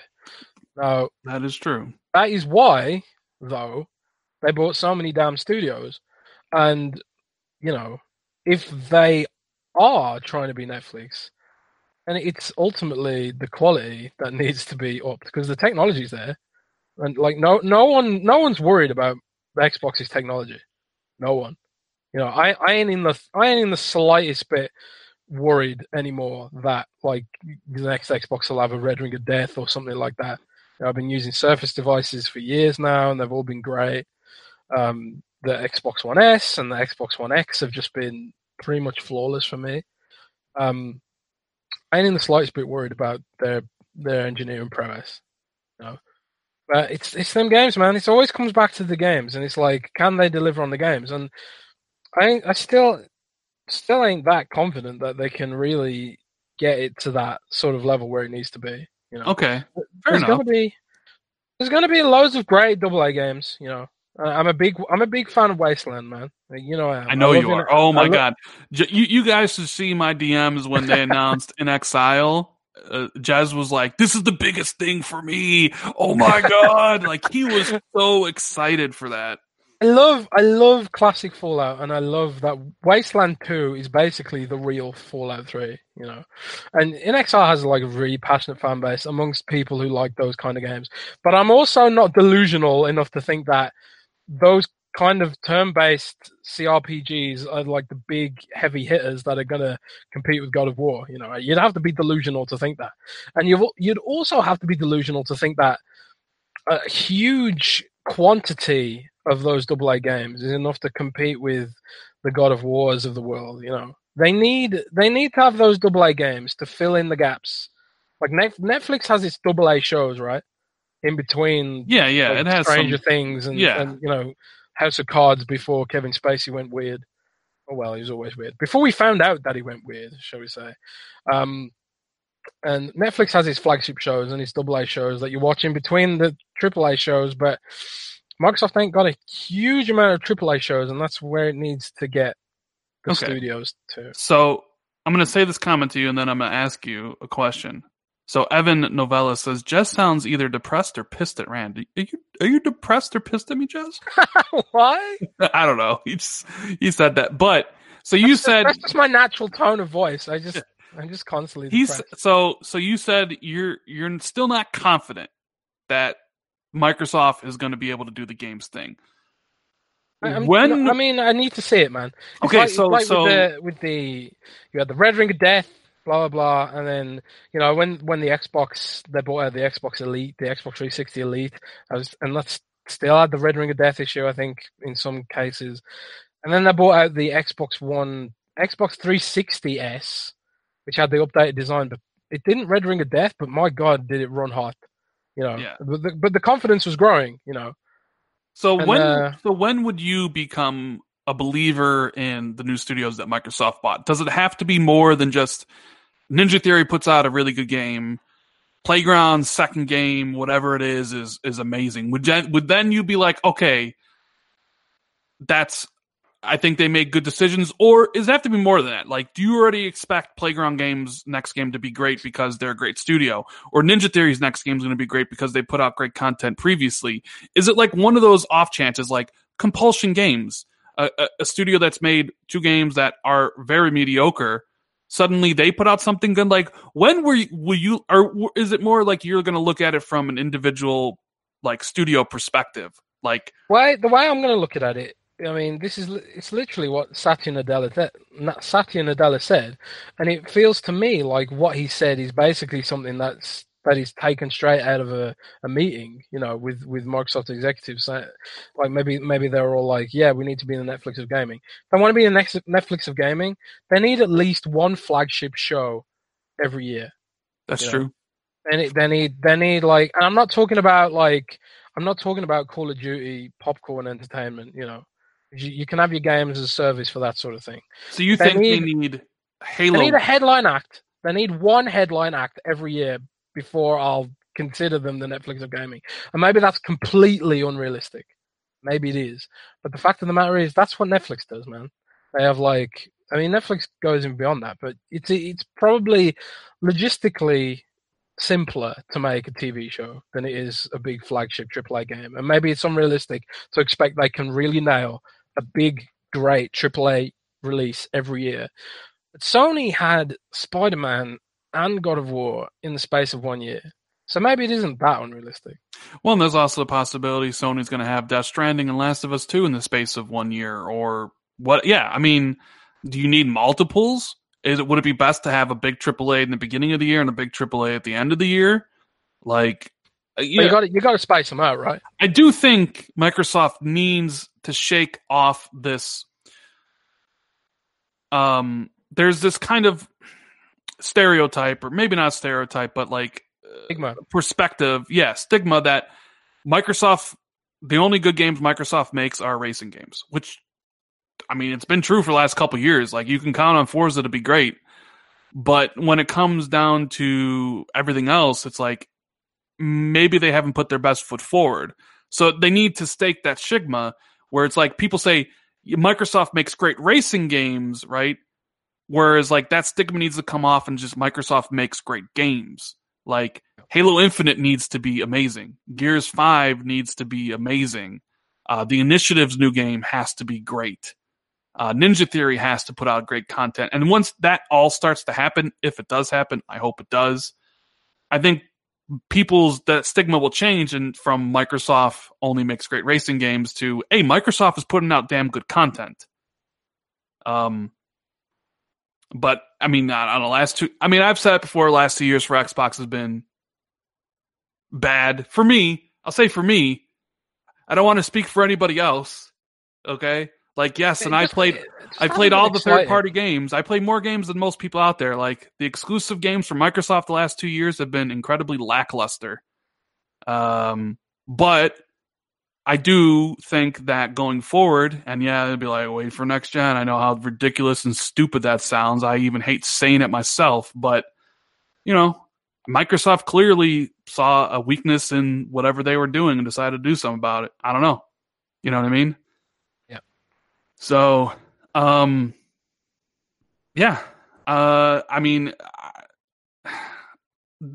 I don't know what else to say. I forgot even what I was talking about, honestly, there. I'm kind of reading chat, and I'd appreciate it if everybody does not take personal attacks at other people. If I see personal attacks, especially from a mod, I will demod you. So, I don't like people taking personal shots at one another. So, let that be a warning. Now, a friend of mine, before we get into the next topic, a friend of mine sent me a bunch of codes for a game on Steam, right? Legendary codes, too. So it unlocks everything in the game. So he wanted me to give it away on the podcast, and I told him I would. And really quickly, the game is Switchblade. It's a car game. Oh, let me get the information here, right? Switchblade. It's a competitive car game. Yes, it's a 5v5 vehicular combat MOBA game by Lucid Game, who makes games like Geometry Wars. A whole bunch of staff is X-Bizarre Creations, who did PGR. Now, I have 5 codes for the starter pack and legendary pack. Starter packs unlock stuff in the game. It's free to play, but unlocks some cars. The legendary pack unlocks everything in the game. So I have 5 codes. So I figured, you know what? If you are listening to this and you really want to try this game out, the first 5 people to DM me on Twitter, I will give you the codes. So just my DMs are open. Just hit me up in DMs asking for the code for Switchblade, and I'll give you the starter pack and the legendary pack. First 5 people, I will give you the codes. So yeah, I will send those codes out after the podcast is over. For those who aren't watching the podcast live, we'll probably come up with a better mechanism for doing giveaways as a result of the podcast for people who aren't watching live. That is so true. Stay tuned for that. Yeah. But this one's just for the live. Yeah. So, okay. What to talk about next? Oh yes, EA. EA. Yay. Man. You can't talk about EA without sighing. I'm looking forward to the day where I can be really happy with EA, but will it ever come? Will that day ever come, Rand? I don't know. So EA, according to Jason Schreier and a few other people, they canceled yet another Star Wars game, which was the game that which was the Visceral. So when they shut down Visceral Games, Amy Hennig's Star Wars game, they moved it to, I think, EA Vancouver or EA Motive or something. And then it got canceled, and then they canceled it like right again. So it's like, Jez, is it just me, or has EA just completely dropped the ball when it comes to the Disney license? I mean, you had Gary Whitta, who wrote Rogue One, I believe, the Star Wars Rogue One. He's a gamer, and he said something to the effect of, and I'm paraphrasing, if I was Disney, I'd be pissed at the way EA has handled this license. And I saw a lot of people say that. They're like, Disney cannot be happy with how, like, EA has kind of squandered its exclusivity on AAA console Star Wars games. You know, there are still like mobile games and stuff that aren't made by EA, but like as far as console games and the big AAA PC games go, it's EA or nothing. EA has the exclusive license, and I can't remember how much they paid for it, but it was a lot of money. And they've pretty much only made 2 pretty mixed reception shooters so far. One of which incurred the greatest negative PR for video games in a damn long time. Yeah, that's true. Which obviously Disney doesn't like negative PR attached to any of its licenses. So I would say they pretty much haven't dropped the ball, man. They've dropped the Death Star. They've dropped the BB-8, and it's blown up on the floor, begging for help. And can they salvage it, man? Is this just impossible to salvage at this point?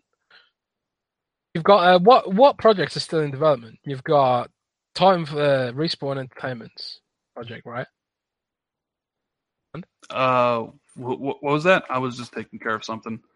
Oh, sorry, I'm saying, like, what Star Wars projects are still actually officially in development? We've got like the Respawn Entertainment game, Jedi Fallen Order, right? Mm-hmm. Jedi Fallen Order, they got that coming out this holiday. Yep. Presumably Battlefront 3. Third time's the charm, right? Mm-hmm. They're still updating Battlefront 2. Count Dooku came out today, I think.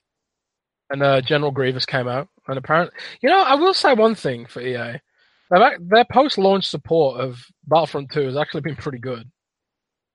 Yeah, it has been, but I mean, like, I don't know, like that whole debacle with the loot boxes and stuff really. they ruined it. It's like if they'd just not done that and had cosmetic DLC or cosmetic microtransactions or whatever, and just stuck with that, none of this would have happened probably. No, definitely wouldn't have. But like, do you think when Disney inked this deal? Now, do you think? All right, let me ask you this, because I've had a couple conversations with people. Do you think Disney cares, number one, or is Disney fine with just getting whatever amount of money that EA paid them? Because a canceled game, nobody's going to see. It's not like it tarnishes Star Wars brand, right? Star Wars Battlefront, you could argue, tarnished it a little bit. But like a canceled Star Wars game they never showed doesn't really negatively affect the brand. So is Disney just okay with whatever amount of money EA paid them? Or does Disney actually want to see great content put out from EA on a regular basis to help improve the Star Wars brand? I mean, where do you fall on that line? Are you fine with people saying Disney doesn't give a shit? Or does Disney care? It's really hard to say. I mean, I'm sure if Disney really cared that much, probably wouldn't have closed down LucasArts, right? Like, they probably would be trying to make their own games. But that's kind of hard, right? Like, the whole reason they did that was, like, it's hard making your own games. So they figured, like, we'll go with EA, and they can make games for us.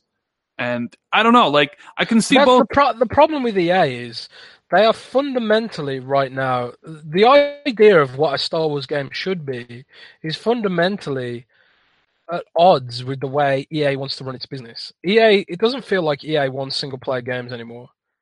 Like, when's the last single player game they put out? Mirror's Edge, and Mirror's Edge. I can't even remember what the subtitle was now. Alice. I mean, like a strictly a single player game. Yeah, I mean, like, but that's what you want out of Star Wars. That's what Battlefront 1 was criticized for, that they had the Star Wars license and they didn't really leverage the universe, and it was just this sort of shallow multiplayer experience that was hyper casual and just wasn't the kind of, it didn't use the license to its full potential, and that's why, like, in Battlefront 2, we had a fairly passable-ish campaign, which wasn't True. terrible, but it wasn't groundbreaking, but at least it was something, Well, but like EA is like, they don't seem to want to make single player games anymore. No, because it probably doesn't make them a lot of money. So, which is kind of weird that Respawn game is probably a single player game or co-op game at best, right? Maybe I don't know. I don't know what. See, the thing is, a lot of us speculate on what the contract was between Disney and EA. Like, we don't know. Like, we don't know if EA has to hit a certain quota of Star Wars games by a certain amount of time. They have to be a certain like Metacritic average. If there's like an out clause, which there probably is in a big contract like this. I would assume that Disney's they probably don't care, and that really it's more about like, Disney are probably like, we've got our money from selling them the license. Now, they probably will get some form of royalty payments from any game that EA makes. But ultimately, it's EA who aren't making their money back for whatever they're paid. So, like, it should be like, ultimately, EA is the one that should be worried more than anything, I think. Yeah. I mean, it's like, yeah, Disney's probably losing whatever royalties they agreed to as part of this deal. And I'm sure that in a perfect world, Disney would like, at least one great Star Wars game every couple of years at the least. Or, considering that they had so many studios working on projects. But it's such a big franchise that you would want Star Wars games out at least once a year. And, yeah. Not only like the big like multiplayer games, because I love Star Wars, like Star Wars Battlefront, like multiplayer. That sounds amazing. But then I also want the single player stuff, which is what they're doing with Respawn. And Gary Whitta, who wrote Rogue One, said he's seen some of the canceled gameplay of the Star Wars game, or the canceled Star Wars gameplay. He says it was magnificent. It was like Uncharted in Star Wars, and that he feels. That it was the whole brand has been completely like mismanaged, like horrifically.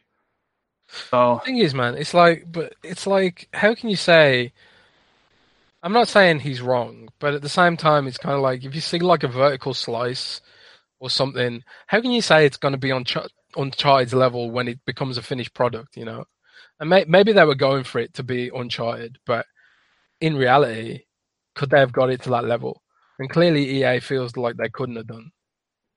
No. Yeah. He ain't a game dev, ultimately. No. Yeah. So I wanna believe that EA made the right decision, but it's also hard to think that about EA, considering all the terrible things they've done and do. So yeah, it is what it is, man. I personally think that Disney itself is struggling with the Star Wars license. Like Solo didn't meet expectations in terms of box office sales, which led to them cancelling the entire expanded universe movie lineup they had planned. And you also have The Last Jedi having the mixed reception, and as a result of that, Episode 9 is probably not going to do as well. So it just seems like it's a hard license to work with and deliver on what those expectations might be. Maybe I'm talking crap. I don't know. But yeah. You don't want to piss them fans off, man. So it is what it is.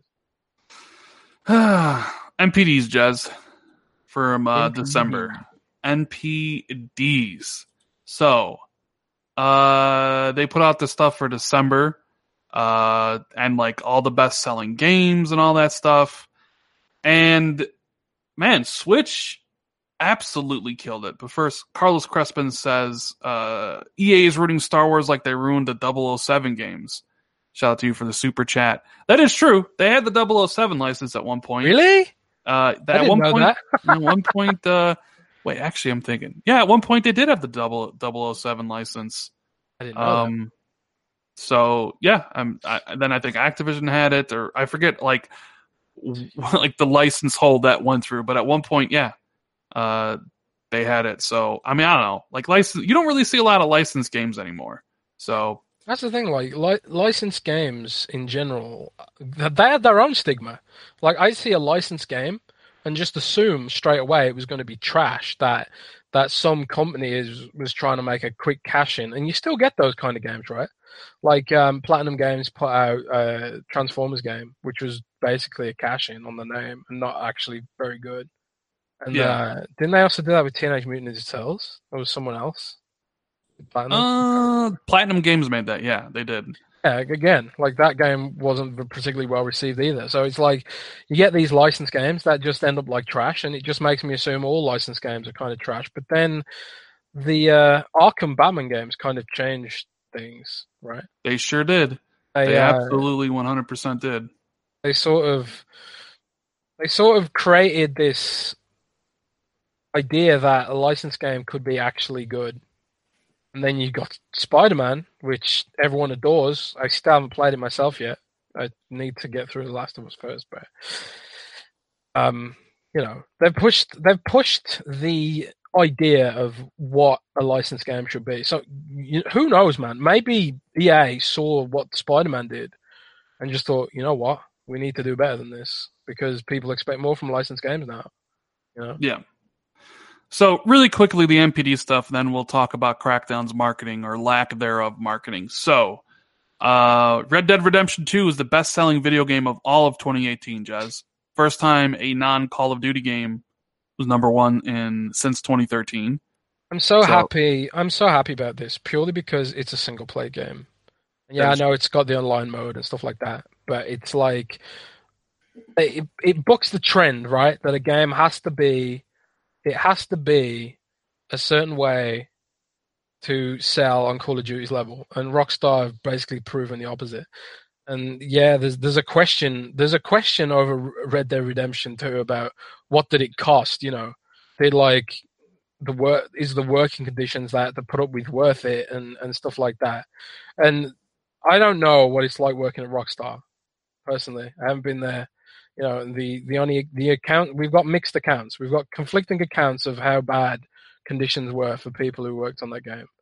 But what it's resulted in is a timeless piece of art and entertainment that beat Call of Duty, which is all that matters. But no, it kind of just bodes well for single player games, I think.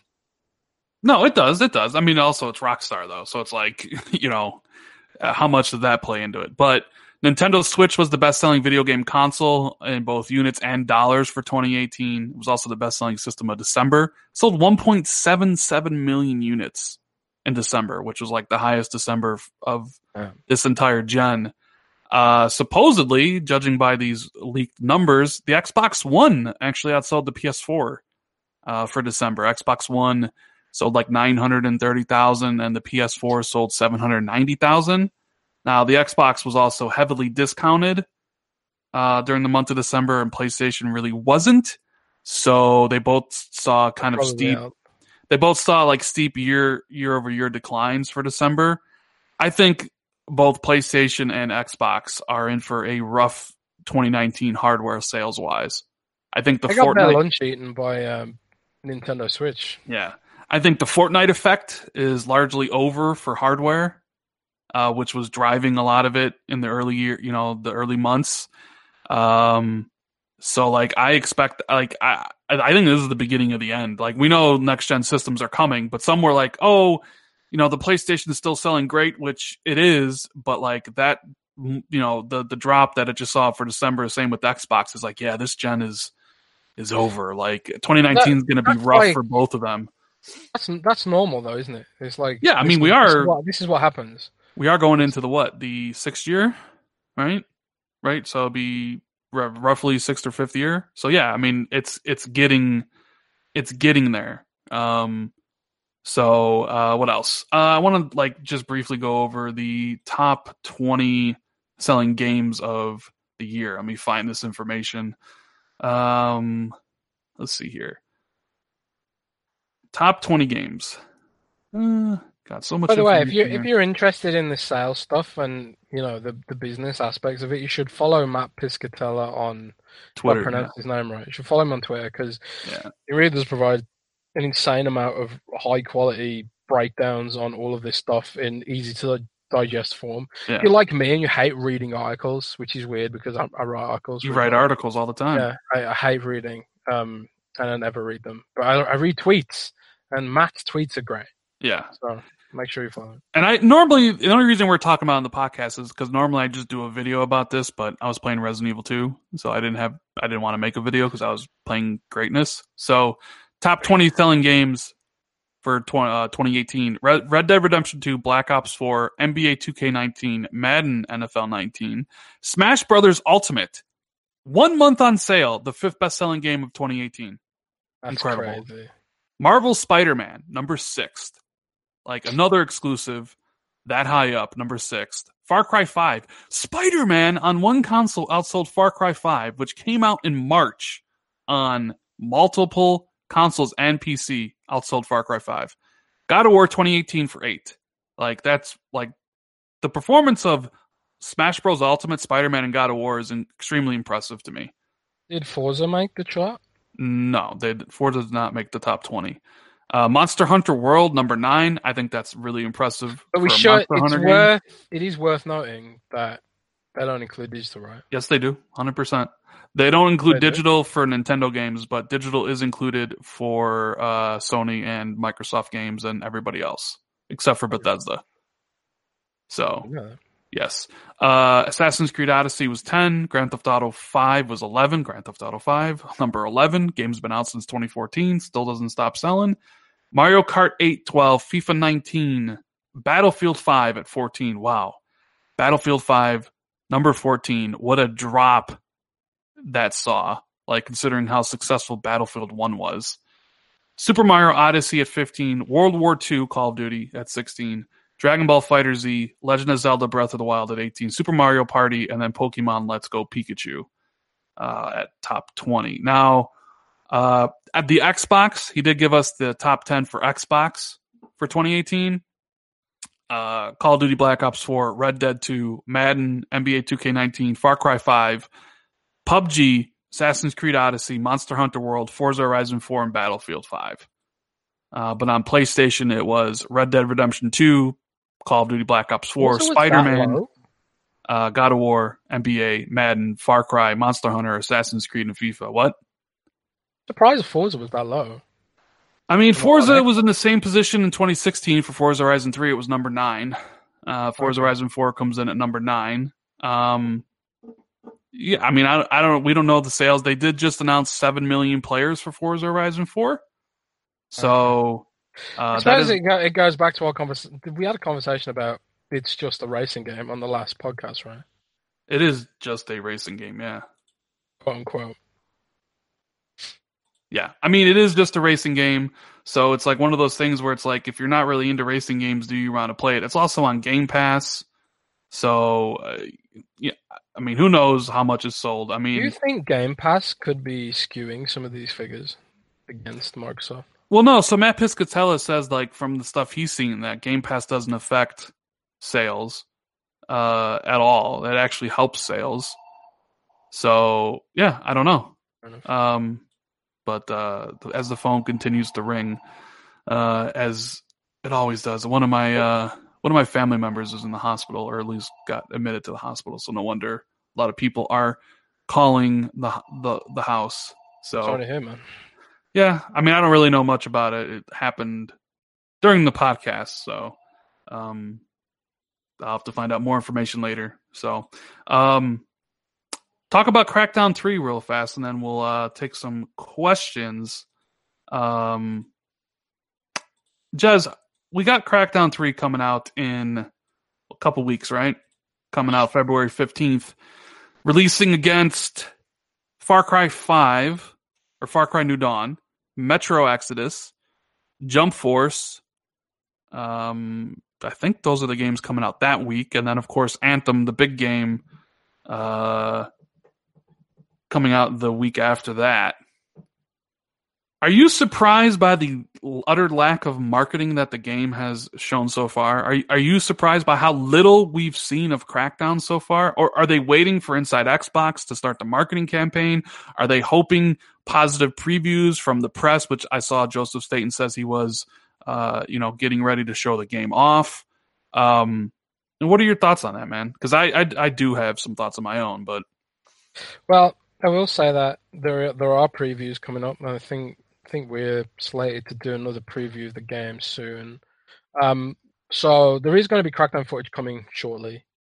But even with that preview wave, it doesn't feel like the kind of pre-launch marketing that a big AAA exclusive would have. I think that's fair. Wait, what did you say? I said it doesn't feel like the big AAA marketing that you'd expect it to have. Like, it feels muted. It does feel really muted, right? But does that coincide with how Microsoft views the game itself? Like, they're not giving it a good, Halo or Gears of War marketing approach because they don't expect much out of Crackdown? You know what I mean? Or are they expecting people to just like, it's Game Pass, what does it matter? Is like Game Pass just like part of the marketing of the game? So it's like we don't really need to do heavy marketing on TV and YouTube ads and stuff because Game Pass will do all the marketing for us? Like, well, we can examine like what was the marketing like for Forza Horizon 4? That was like a lot stronger, right? That was a game they were confident in. True, only after they completely screwed the pooch on Forza Horizon 3, though, remember? Yep, that's true. So, I mean, I don't know. Like, Crackdown 3 is weird for me, right? Because at one point you talk about Phil saying that he wants it to be a pillar of, like, Xbox. But then I don't see the marketing, the messaging, and the coverage of a game to befit a title that is a pillar of Xbox. You know what I'm saying? Yeah, that's the best way of putting it. It's like I said, it doesn't feel like the marketing cycle for a AAA game. Yeah, it really doesn't. And I don't know, maybe it's because we haven't really seen a big AAA game from Microsoft in a long time that actually had marketing up the wazoo like Halo normally gets or Gears of War. It's been like years, like since Gears of War 4 in 2016. So it's been over 2 years. So I don't know how, like, is this Microsoft's new marketing thing? Are they trying to save money on the fact, like, maybe because they gave more money to Sumo and whoever else to finish the game that ate into their marketing budget, so they don't have enough or as much money to market the game? Is it not worth marketing the game because there's so many other games coming out the same day? So it's just kind of like, we'll just cut our losses and just hope Game Pass does enough for us? I don't really know. Are they waiting to give out review codes to influencers and have them talk about the game and hope that they say great things about it and how it's fun to play? You know? Well, maybe if they feel like they're going to make a loss on this game, which given the lengthy development, they probably are, maybe they're thinking like, we can use this as a way to experiment with the way we market it, and it does feel like they've done it in a different sort of way. Like, market it as a flagship Game Pass game or something. I don't know. There's still time. There is still time.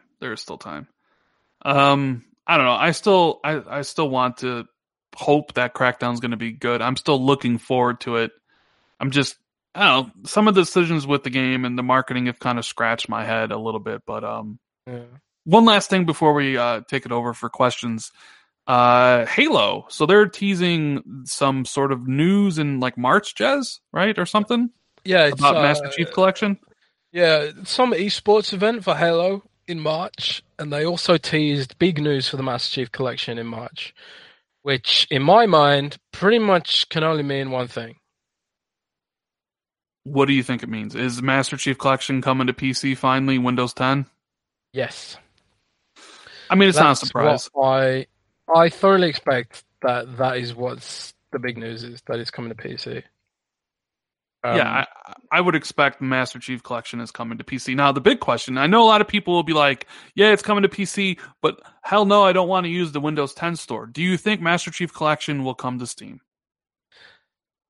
It's tough to say. I want to say probably not because, well, I don't want to say that. I would prefer that it did come to Steam, but I don't think it will because they do want the store to be good, and for the store to be good, it needs good content, and it's not going to have good content if they keep putting it on Steam, and also there's also this whole thing where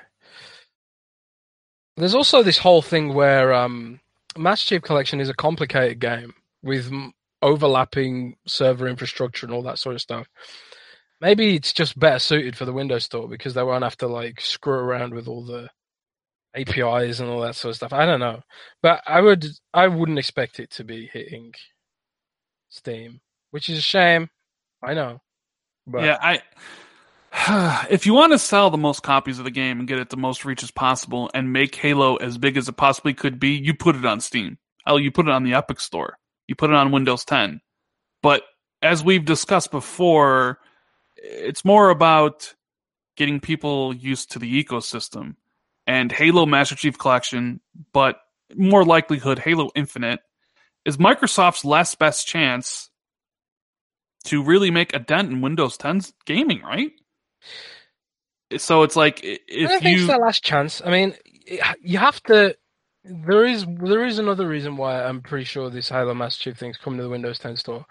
Literally last week, Microsoft Insider program started taking feedback specifically on how they can improve the gaming experience on Windows 10.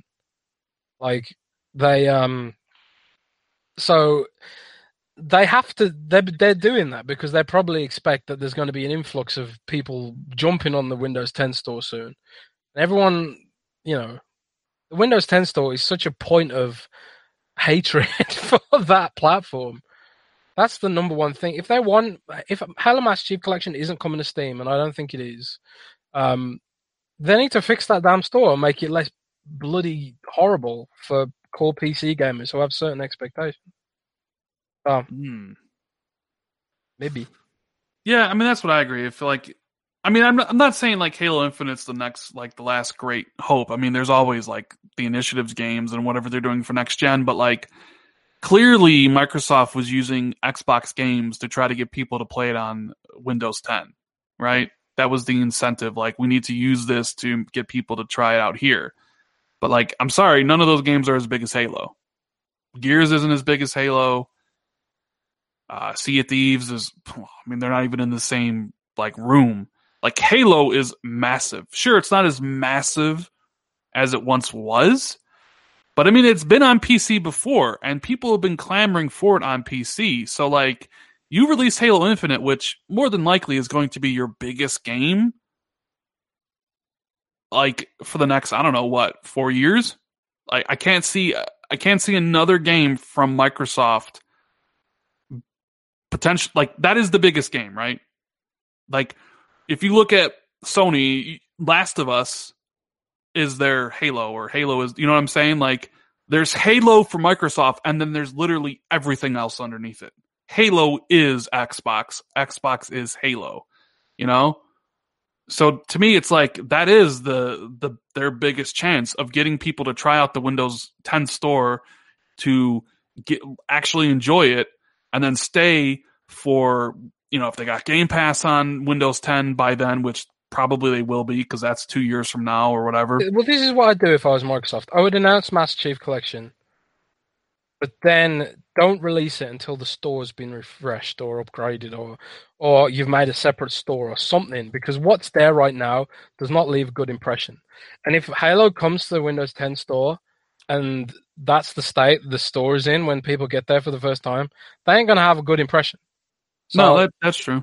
if I was them, I wouldn't release it until the store's been at least upgraded to some degree.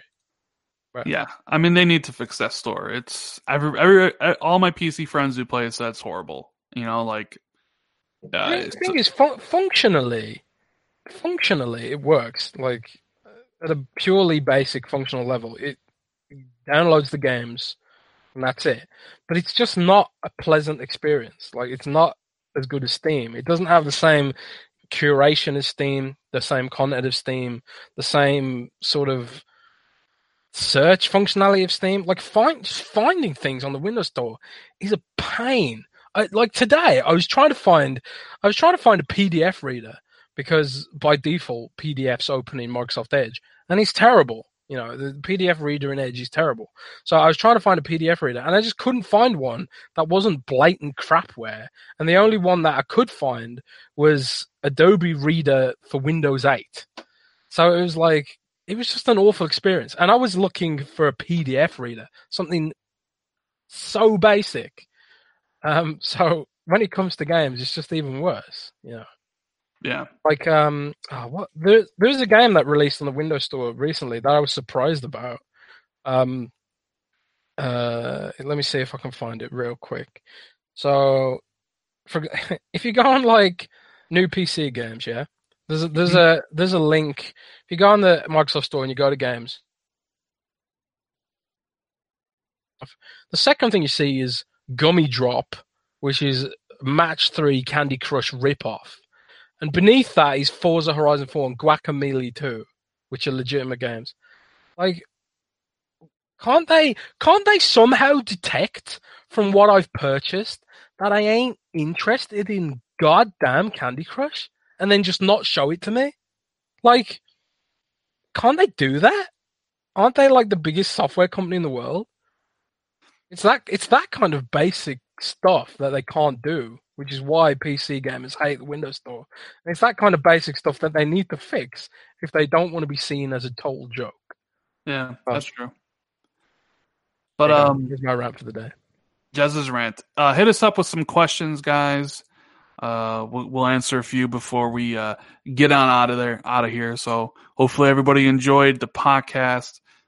Before you guys all leave, would appreciate you hitting the like button if you enjoyed it. And hey, if you didn't like it, hit the dislike button. Make sure you leave a comment below when this video finishes processing. Really appreciate everybody taking the time out to chat with us, whether it's here live on YouTube or later on in Google Play, iTunes, wherever you listen to it. We appreciate it. And Gunstar has a question already. He says, which big game release will be the biggest victim in the avalanche of games coming in Q1? Now, that is a good question. There are tons of games coming out in Q1. So we have... So do you have one off the top of your head already? I have one off the top of the head for Q1. So like January through to January, February, March, yeah.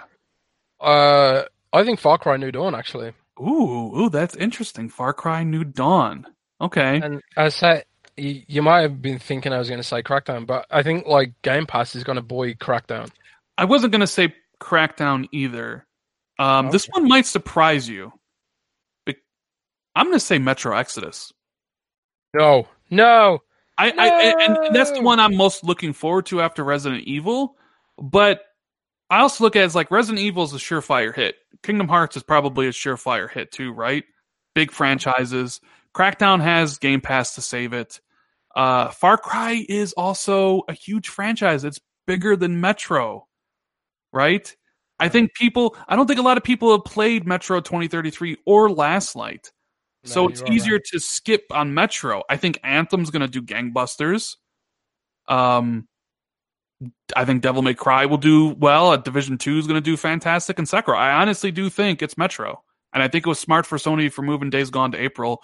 they should have moved Metro out of there as well, right? Metro actually moved its launch date Up. forward. I know.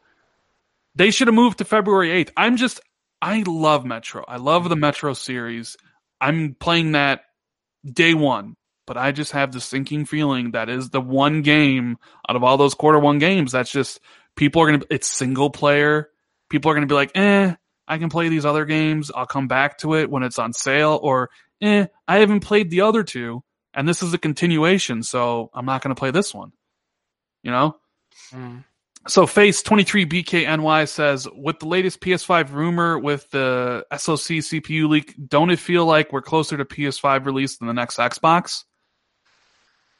I mean, unless you're saying that the PS5 is coming March of 2020 and the next Xbox is coming holiday 2020, I don't think the next PlayStation is coming this year. I mean, Jazz, if PlayStation 5 was 2019, they wouldn't have skipped E3.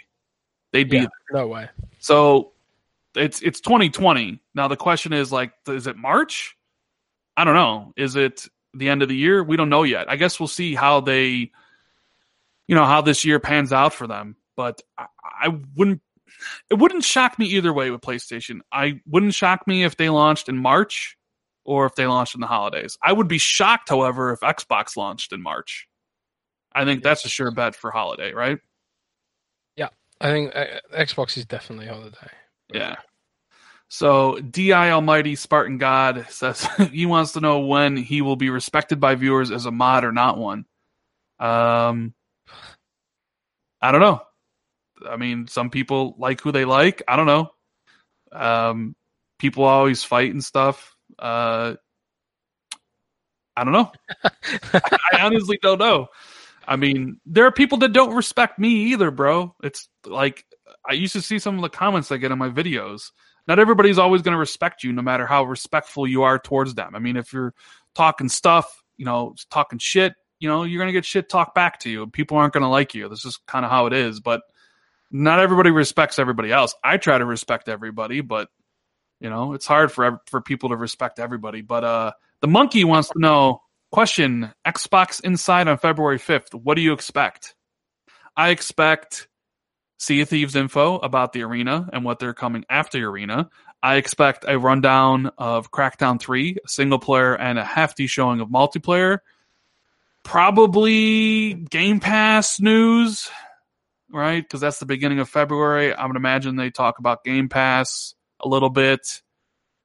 Anything else, Jez? I can't imagine like Ori is going to get a release date during Inside Xbox, right? I mean, what do you expect from an Inside Xbox in February? I don't have huge expectations. I do expect Maverick. If Maverick still exists and it's a thing that's going to happen, they might announce it at Inside Xbox, because I had originally heard that Maverick was planned for a January announcement, which to me said CES, but CES is gone now. But maybe that got pushed back, or maybe they cancelled it altogether, which is something Microsoft does sometimes. So who knows? I could see Maverick being shown off there with the diskless drive if they do push ahead with it. Mike Major Nelson busting out the white gloves once more, touching that diskless Xbox. But yeah, I could totally see that happening. Let's see what else we got here. Mighty Ryan wants to know, do you have any more gamer score goals, or are you content with 1 million? I'm content with 1 million. Like, I don't like gamer score has changed. Okay. Like, war has changed. The gamer score has completely changed from when I first started doing it. It is so ridiculously easing. Now it's not even funny. And I know, and I agree, gamer score is essentially meaningless. All it shows is, you play a lot of games, right? Now it's even more meaningless than it was before, because the Ideate Xbox program is absolutely great, but they allow some content in there that can be awful. And a lot of that content is also really short. So you can get 1,000 gamer score in 10 minutes. So I'm happy with the 1.2 million I got. I doubt I'll get to 1.3 million. Could I get to 2 million? If I really wanted to, of course. It's ridiculously easy. It's just, I don't really care anymore. I cared for a long time. I just don't care anymore. Jazz, do you have any gamer score goals or Nope, I don't even have a single game at 1,000. I think. Okay. I like when achievements pop and it's fun and stuff, but I don't seek them out. I just think, oh, that's nice, and then forget it happened. Like there's some cool achievements in Resident Evil 2. Actually, you get an achievement for shooting off Torrent's hat. You get an achievement for shoving a grenade in a zombie's mouth and then shooting it. So give that a try. There's a few cool achievements like that. Yeah. Be lenient. And speedrunning achievements, obviously. The game's pretty much set up for speedrunning. You can see your playtime right from the pause menu. That is definitely... Well, because there's also, I think, an achievement for beating that in a certain amount of time. Eternal Shaddai, shout out to you for the super chat. He says, if Resident Evil 2 becomes successful on sales as a remake, do you see Dino Crisis having the same treatment as Resident Evil 2 remake? Maybe, but if Resident Evil 2 is super successful, I think they remake Resident Evil 3. I'm gonna tell you guys something now. I pretty much saw a Resident Evil 3 Easter egg tease in Resident Evil 2 when I was playing. So if you play the game, when you go to the gun shop, have a look around. If you're a Resident Evil veteran, have a look around at the other shops that are there. There is a pretty blatant Resident Evil 3 tease if you look for it. So I think the next game they do is Resident Evil 3. Like the AI for the tyrant that follows you around, that is perfect for Nemesis, man. They will definitely remake Resident Evil 3, I would say. And hopefully they do Veronica as well. And 4. Yeah. And 0. I would like them to remake Dino Crisis. Yeah, me too. Cyril Snatch says, do you think the rumor the next Xbox will feature ray tracing? Will the spec be powerful enough to run it at 4K 60? I think the next Xbox will have ray tracing. I don't know if a game was going to be able to run 4K 60 with it. I do expect a lot of games to be 4K 60 next gen, but I don't expect it to really be the standard. I think devs will still shoot for 4K 30 with all the bells and whistles, but I do expect a lot of games to be more 60 frames, or at least the option to have 60 frames next gen, maybe like 1440p 60 or 1080p 60 or something. Jez, any thoughts on that? It's really hard to say. Like I'm sure Microsoft have data on what's the most popular sort of what people go for, what people want. Do people want frames over resolution? Like what do devs want to? Do they want their games to look as good as they can, or do they want the frame rates? Like, for example, Resident Evil 2 has 6 frames per second, but you can just see that it sacrificed some stuff to get there. And I will say that, like, I have seen frame rate issues in Resident Evil 2. Like, if you run through, if you're speed running, and it's loading up new areas quickly, it can make the frame rate tank. Actually, I was playing when I was playing as Claire, and I was running from the tyrant, and I was like really, really running from the tyrant, like across the whole police station. And when I got from one side to the other, it did start skipping frames a bit here and there. But it's rare that you panic as hard as I panicked. I was playing that game because he was running faster, man. I was like in scenario 2, and he like runs faster in that scenario for some reason. I don't know. But, so, Dealer Gaming has a question. He says, Rand, what about the dev that has those X2 dev kits already? I already spoke about that. I already said anybody that says that and says there's an interview about a developer who has Xbox dev kits, I said that person's lying to you. And always to make sure to check the description of the video to see if there's a source. Usually, if there's no source, it means it's bullshit. So we already covered that, Dealer, and I talked about people lying, and I talked about how here on my channel, I don't lie. I always have sources for whatever I'm talking about. Now, the source may be a leak from Reddit, where this person's saying something and I'm giving my opinion on whether it's fake or not, but I'm not the type of person to make up bullshit so I can make videos. So, we already addressed that. Let's see. Gunstar wants to know my current gamer score. I think it's like 1.21 million or something. I don't know. Like, I could be at 1.3 million so fast. It's just not really, I don't know. It's just, I If I could get like my World of Warcraft achievements for Xbox, I'd have like a bajillion You'd have a games. bajillion, yeah. Bajillion games. Let's see. Eric Reyes wants to know: is Microsoft scared of PlayStation for the next generation console? Is Microsoft ready to take massive risk with their console and game exclusives? Are they scared of PlayStation? No. Microsoft is the currently the richest company in the world. They ain't scared of PlayStation. Microsoft is currently the richest. Are you saying maybe the better question is Team Xbox scared of PlayStation? Because Xbox isn't the richest. Microsoft. Well, they don't seem the kind of people to be scared. I mean, are they, concerned that they could get it all wrong? Probably. They can't they've rested on their laurels before. And that's what happened with the Xbox One. You can guarantee they're not going to do that again. Right? I think they're watching them, seeing what they're doing, because you always got to see what your competition is up to. But I think Microsoft, with an Xbox, since we know xCloud and streaming is a big thing, I think they're worried about Google and the potential impact it might have on their business, and Amazon if they choose to get in, and Tencent. I think Xbox is more scared about them than they are about PlayStation. They're worried about the cloud angle because that is their core business. Cloud is their core business, right? And if you get a company like Tencent pulling an exclusive deal with Google or something, that would scare them 10 times more than anything PlayStation could ever do. Unless like you had PlayStation doing an exclusive deal with Amazon for streaming. I think PlayStation now actually does run on Amazon servers right now.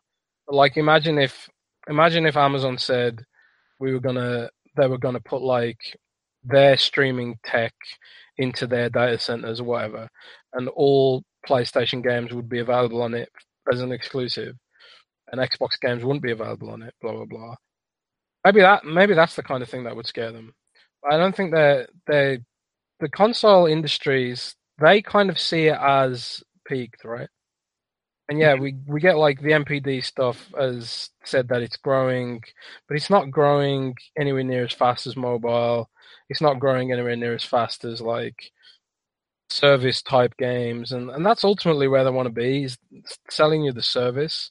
They don't want to be selling you the console necessarily. Sounds like a contradiction, right? But if they can sell you the service without selling you the console, that's actually better margins in a crazy way. Yeah. Anyways, I think that is all of the questions we have for now. OBJ says Google and Amazon ain't going to make a dent in the console gaming business. Shout out to you, brother. You never know. You never know what the future holds. Google does have a ton of money. Console business? No. Probably not. The console business? No. Streaming? Yeah. Like I said, like Microsoft, I don't know, Microsoft and PlayStation might or Xbox and PlayStation might diverge more later on. Like I think Microsoft is really counting on PC and streaming to really grow, whereas PlayStation still might stay more rooted in the console. But PlayStation's exploring like VR and enhancing the experience you've got now, which is great, But Microsoft's looking at they're just looking at playing to their strengths, right? They're thinking we've got all these data centers.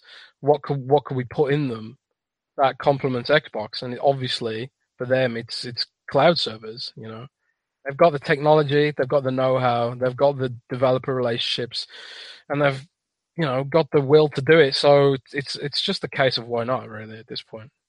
Yeah. But anyways, guys, thank you very much for watching the show. I greatly appreciate it. If you enjoyed it, make sure you hit the like button. Make sure you follow Jez on Twitter. All the links are in the description. The link to his Twitter, my Twitter, Xbox Live, the links to the SoundCloud and the iTunes if you want to listen to this later instead of live. We just appreciate everybody watching when they can. So, Jez, what do you got going on for the rest of the week? Should we be looking forward to any articles from you? Not really. Not really. Jez is taking the week off. No articles from Jez. I'm working on a really big Xbox adaptive controller, but feature at the minute. But that's probably not going to be ready in the near time. Right. And for all of you who DM me about that game on Steam, I'm going to give you guys your codes. The first 5 that message me. So if you don't hear, I'm going to respond to everybody, but it's just the first 5, and I looked and I think I had 20. So yeah, thanks guys for watching, and we'll see you next week for another show. Later.